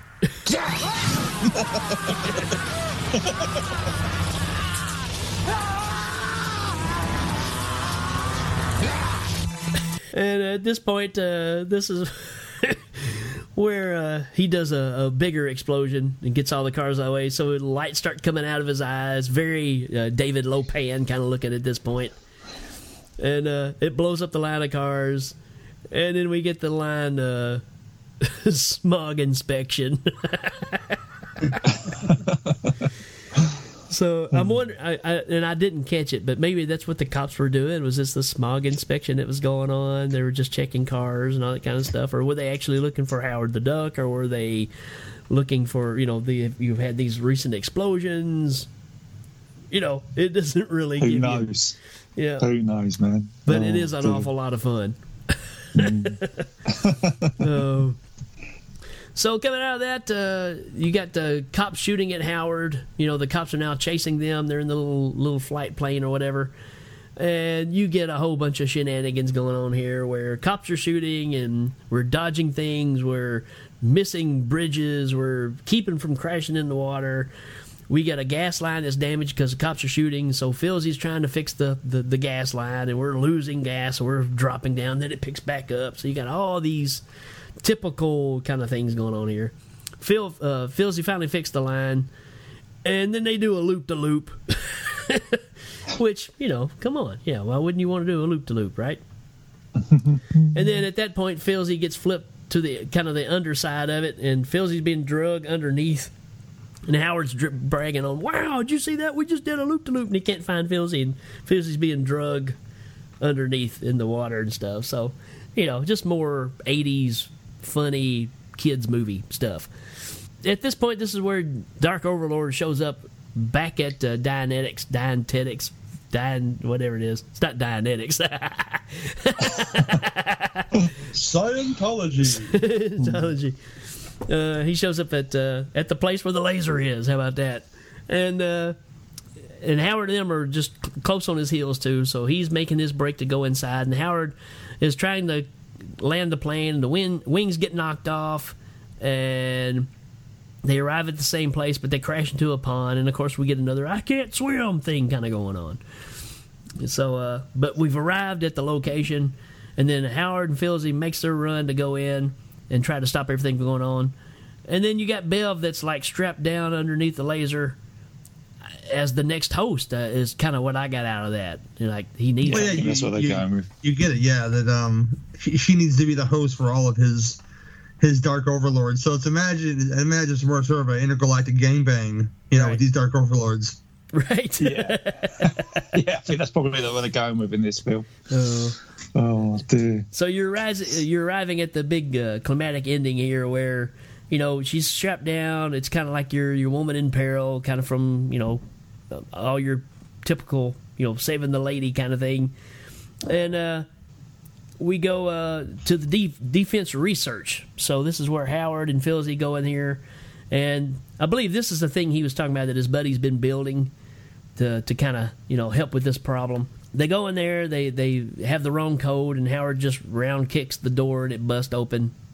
Again, I know I'm looking way too much into this, but if a woman on a motorcycle can smack him and he goes flying 50 feet into a trash can, how can Howard be strong enough to round kick big metal doors and they fly open? because he planted his feet. That's why. He's using his chi, right? Yes. That has good balance. So what it is there's a prototype laser that one of Filzy's friends has built that's in this room, and while that's going on, you got Dark Overlord, and he's setting up the computer ready to he's targeting the Nexus of Somnus. I guess that's where all the Dark Overlords live, to bring them down.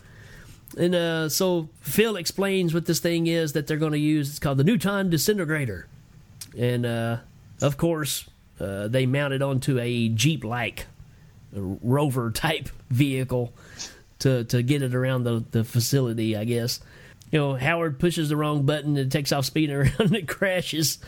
And so it's that thing again of, like Jack Burton throwing the knife, The intentions are there, but you just don't know what you're dealing with and do things the wrong way. And then at this point, man, you get this is just really, really, really good ILM stuff, man. Dark Overlord, man, just I mean, the scene where he's standing there and his hair goes forward, you can tell they just put a fan behind him to blow his hair. But the red eyes, that just looks great, man. One of my favorite shots of the whole film is like there's a wide shot where Dr. Jennings, the Dark Overlord, is like staring down Howard on the cart there, and he does like this gunslinger move where he like whips his lab coat back, you know? Yeah. And I thought that was pretty neat. And then of course he spits because Clint Eastwood. Yeah. It just spits like either acid or or like super hot, whatever it is. Yeah. I mean, I just say it's the bit where he's having a fight, and he like David Lopan and Egg Chin, where they're sort of got the lasers going in at each other. And I just thought that's a little bit out. Yeah. You got Big him Trouble in Little China, you know? Exactly, shooting the beams, and then they're shooting the beam from the laser as well, and they're like forcing each other back. Yeah, that's exactly what I was thinking of too, like Egg Chin and David Lopan. Yeah. You never beat me. You're never gonna beat me. But yeah, man, it's you got some great special effects here. I mean, to the level of, to me, Ghostbusters level. Yeah. Good. Oh god, yeah, absolutely. And so that really ties in for this great part of the movie. But then when all that's going on, Howard's just basically being a distraction, and.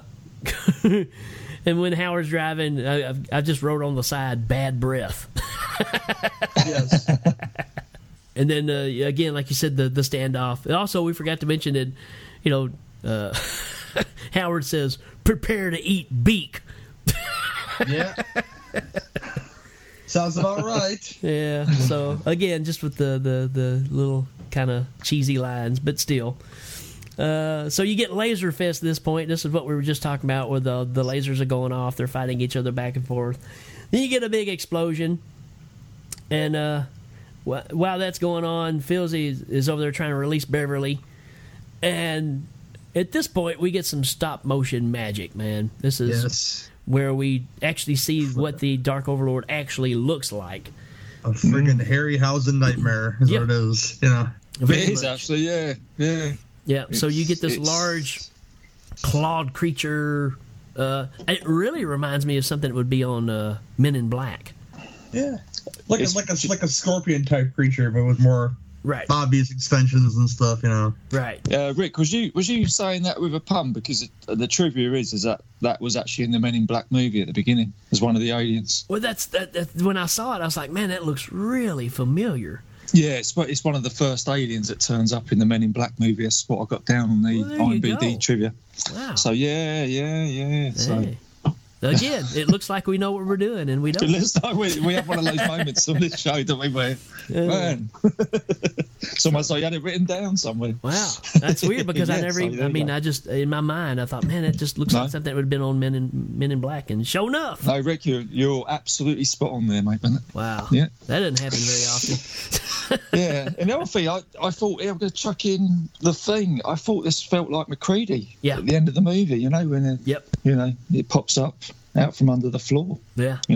Yeah, absolutely. Expecting a stick of dynamite to turn up, Exactly.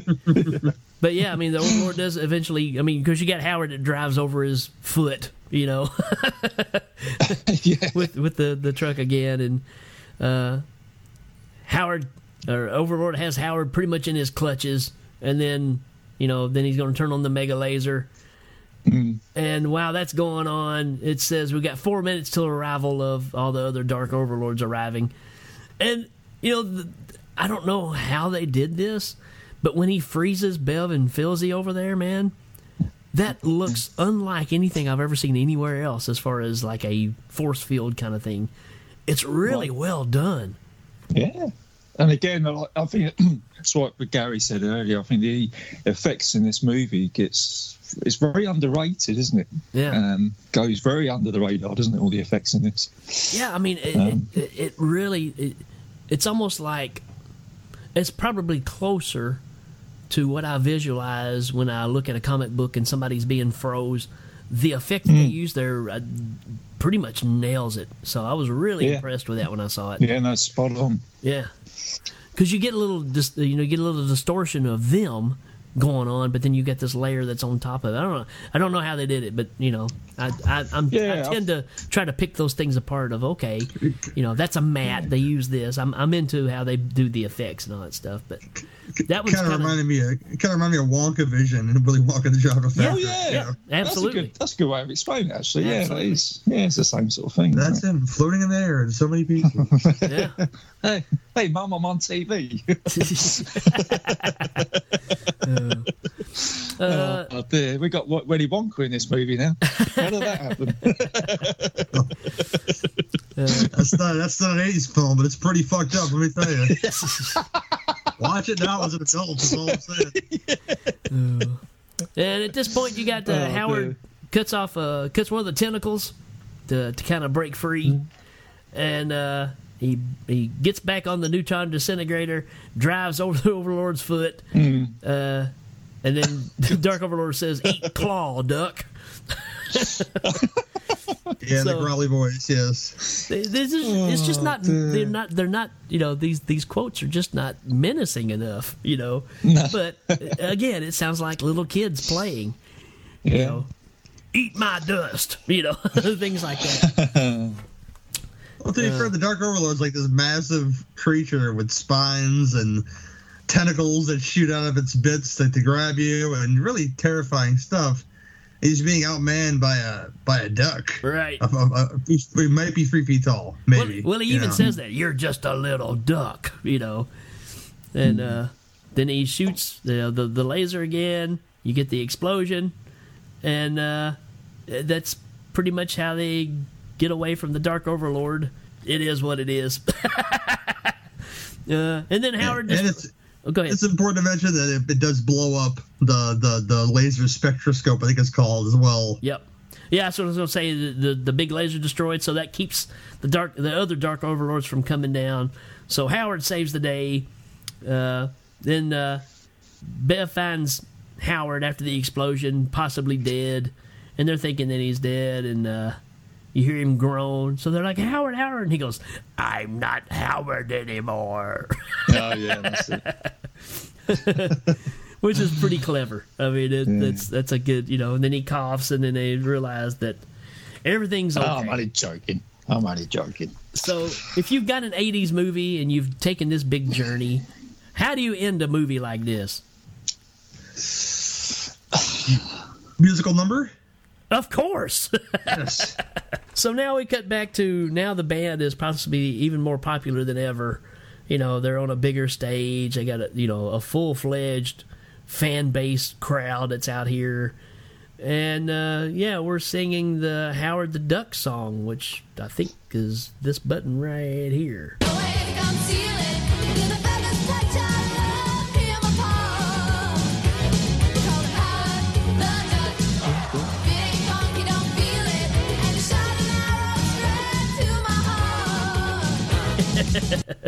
Which doesn't sound at all like Prince's "Let's Go Crazy." Not one bit. Not one bit. Doesn't sound like it at all. Yeah. The lyrics to the song still makes you sound like that she wants to get with Howard in like a sexual way. Exactly. Yeah. But yeah, man. I know they're buds and everything, but bestiality again illegal in all states. I think mostly. Maybe not Alabama. I'm not sure, but it's a. Sorry for your listeners in Alabama if that offended you. So yeah, man. I still feel that. I mean, I don't hate this movie. I mean, I'd still rather watch this than probably half the stuff I have watched. I agree. But Rick, you've got to mention that the bit at the end, Howard, he knows how to play a guitar. And he's playing it like Marty McFly in Back to the Future, isn't it? Do you know what I mean? On the stage, I just thought, wow. Yep.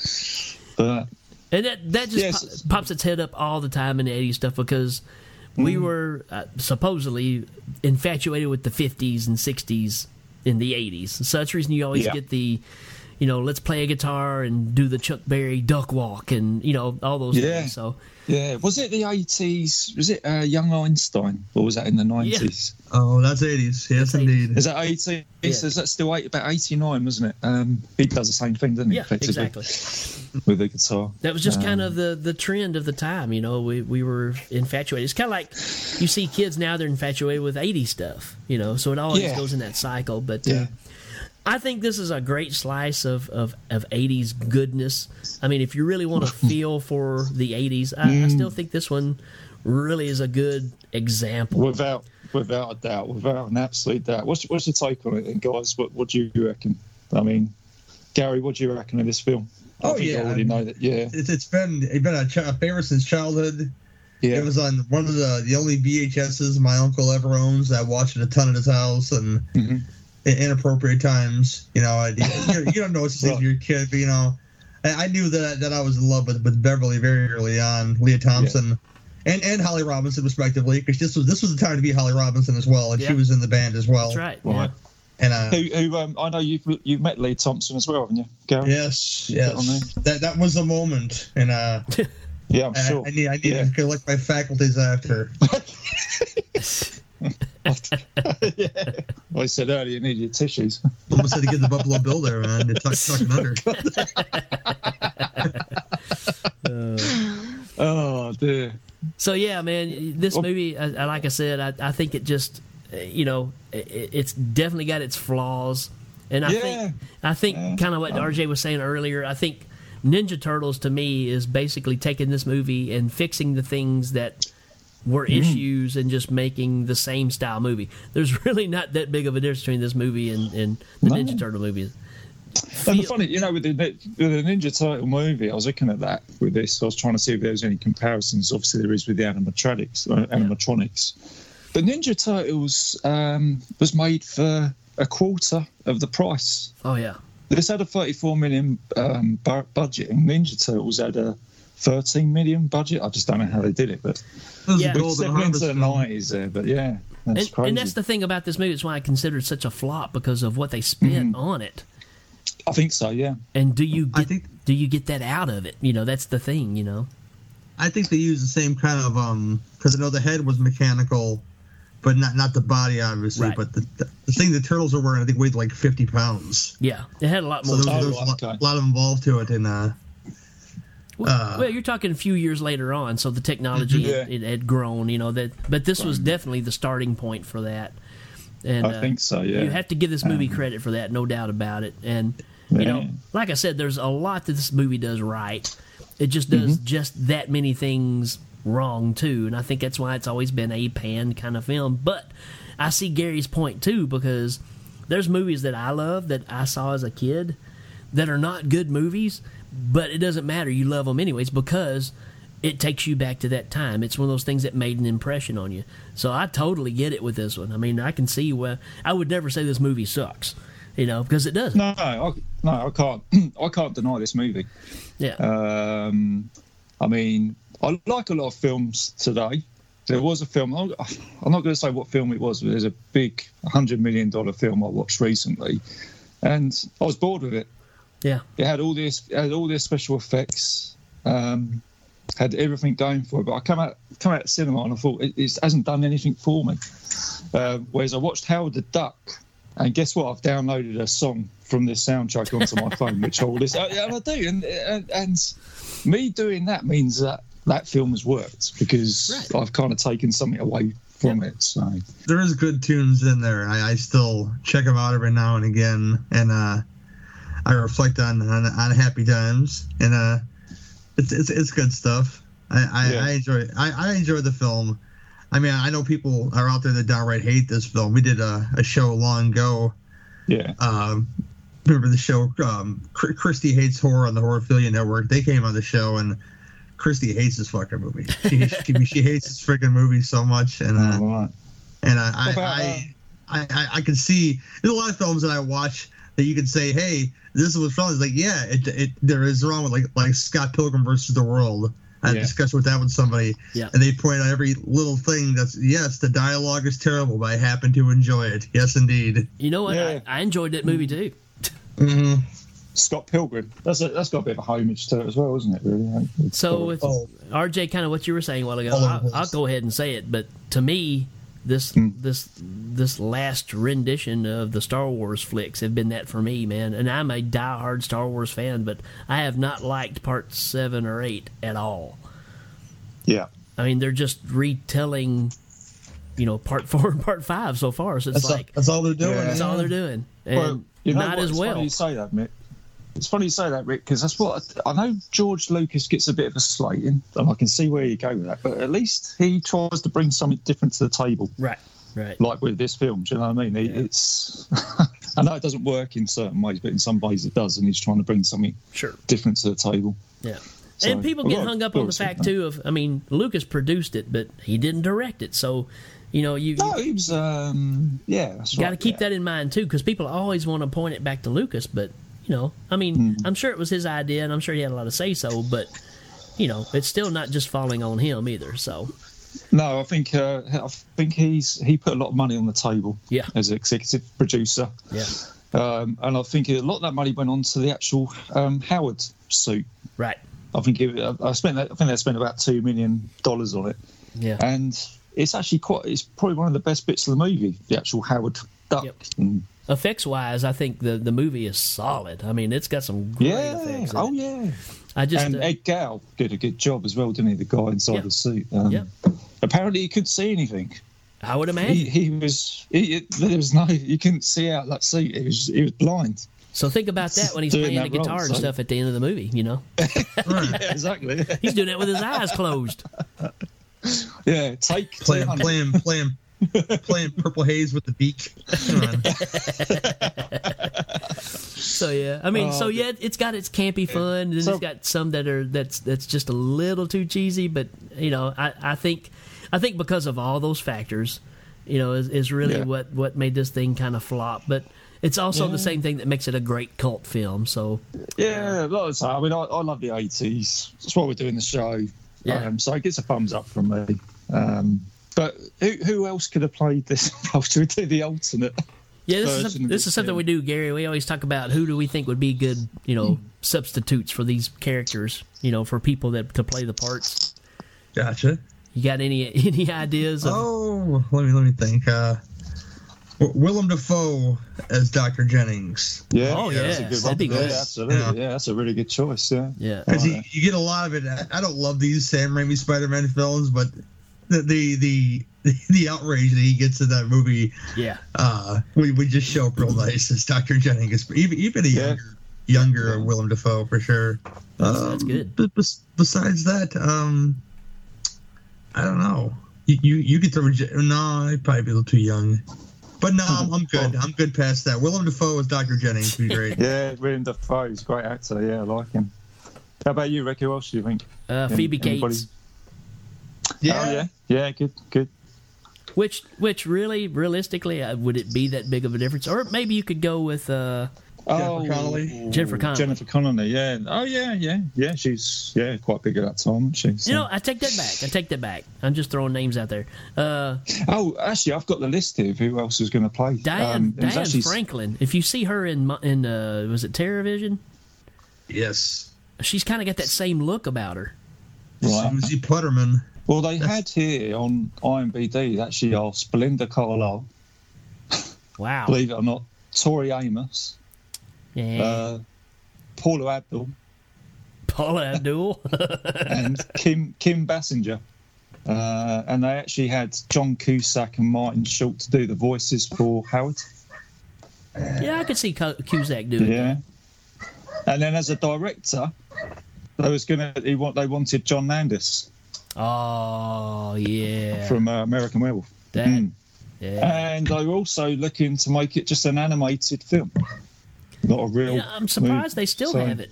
I forgot to mention going way back to the beginning of the film. You mentioned the score, and there's that very noir, thing at the beginning of the film. Yeah. And that goes back to the only real thing that really draws into the comic book.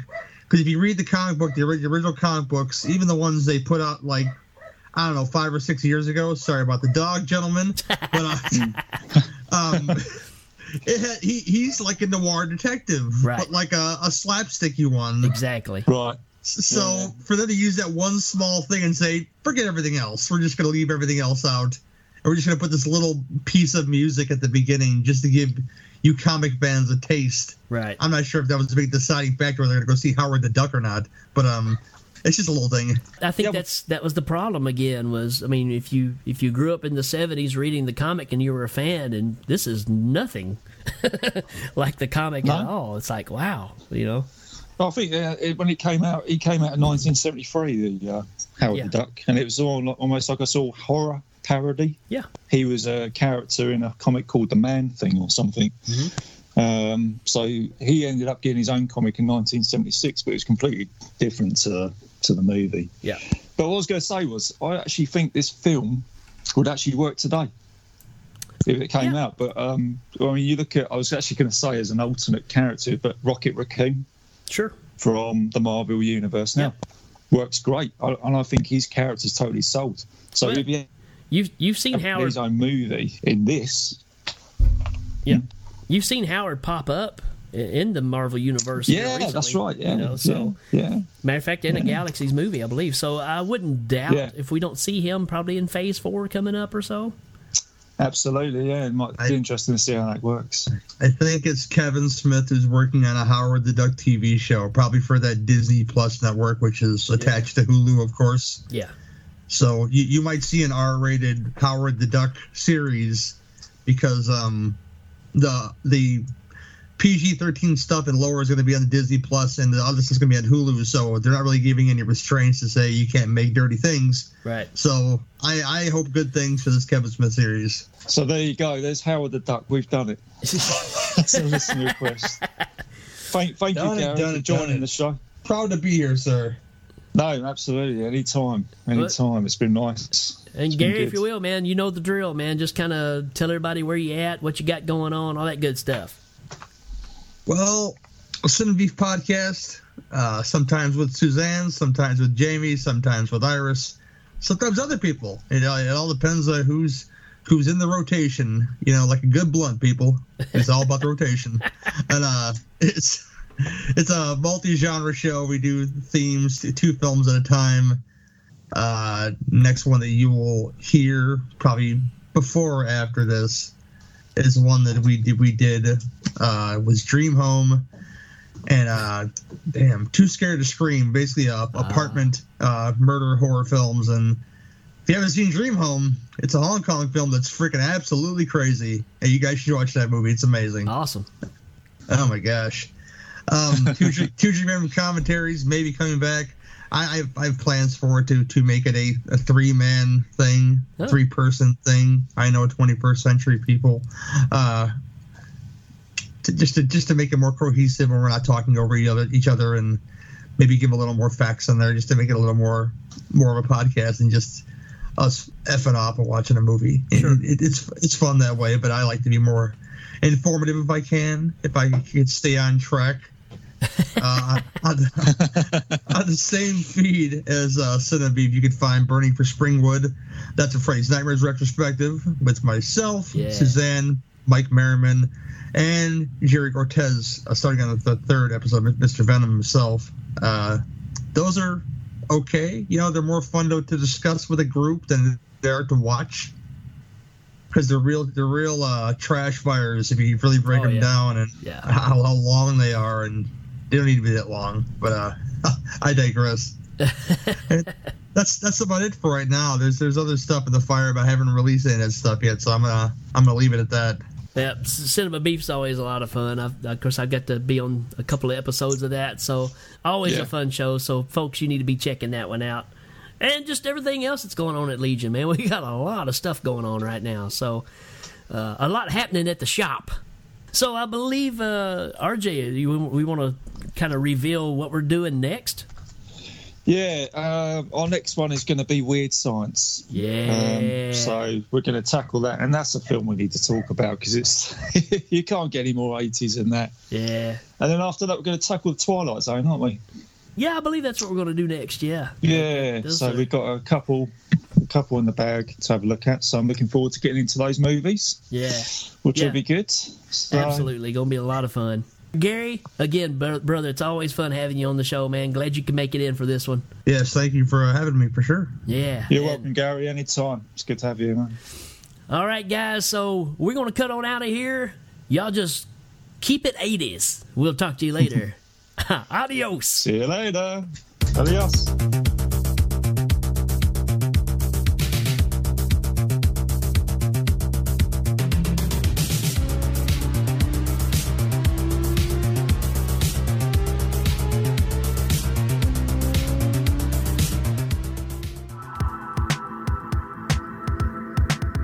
If you enjoyed this show, then make sure you check out the other great shows on the Legion Podcast Network, like Cinema Psyops, Cinema Beef, Devour the Podcast, Duncan and Bo Come Correct, Exploding Heads Horror Movie Podcast, Friday the 13th, Get Slayed, The Helming Power Hour, Hello, This is the Doom Show, Hero Hero Go Show, Kill the Cast, Underwater Kaiju from Outer Space, Jerry Hates Action, Legion After Dark, Mental Health, Obsessive Cinema, Discourse, Pick Six Movies, the podcast by The Cemetery, the podcast on Haunted Hill, the Psychosemantic Podcast, Rick Radio, House of Wax, Dude Looks Like the 80s, Rabbit and Red Radio, the Shadecast, Short Bus Cinema, 2 Drink Minimum Commentaries, the VD Clinic, Who Will Survive Horror Podcast, and Witch vs. the Doomsday Clock. With such a wide spread of shows, there is guaranteed to be a niche for you to fall in love with. Horror, politics, movies, books, sex, music, commentaries, health, video games, kaiju, action, news, comedy, and opinions that would most likely get you killed in some parts of the world. We are proud to bring you some of the best podcasting in the world. Check us out at www.legionpodcast.com, iTunes, Spotify, Stitcher, YouTube, and any other dark corner of the internet where podcasts can be found.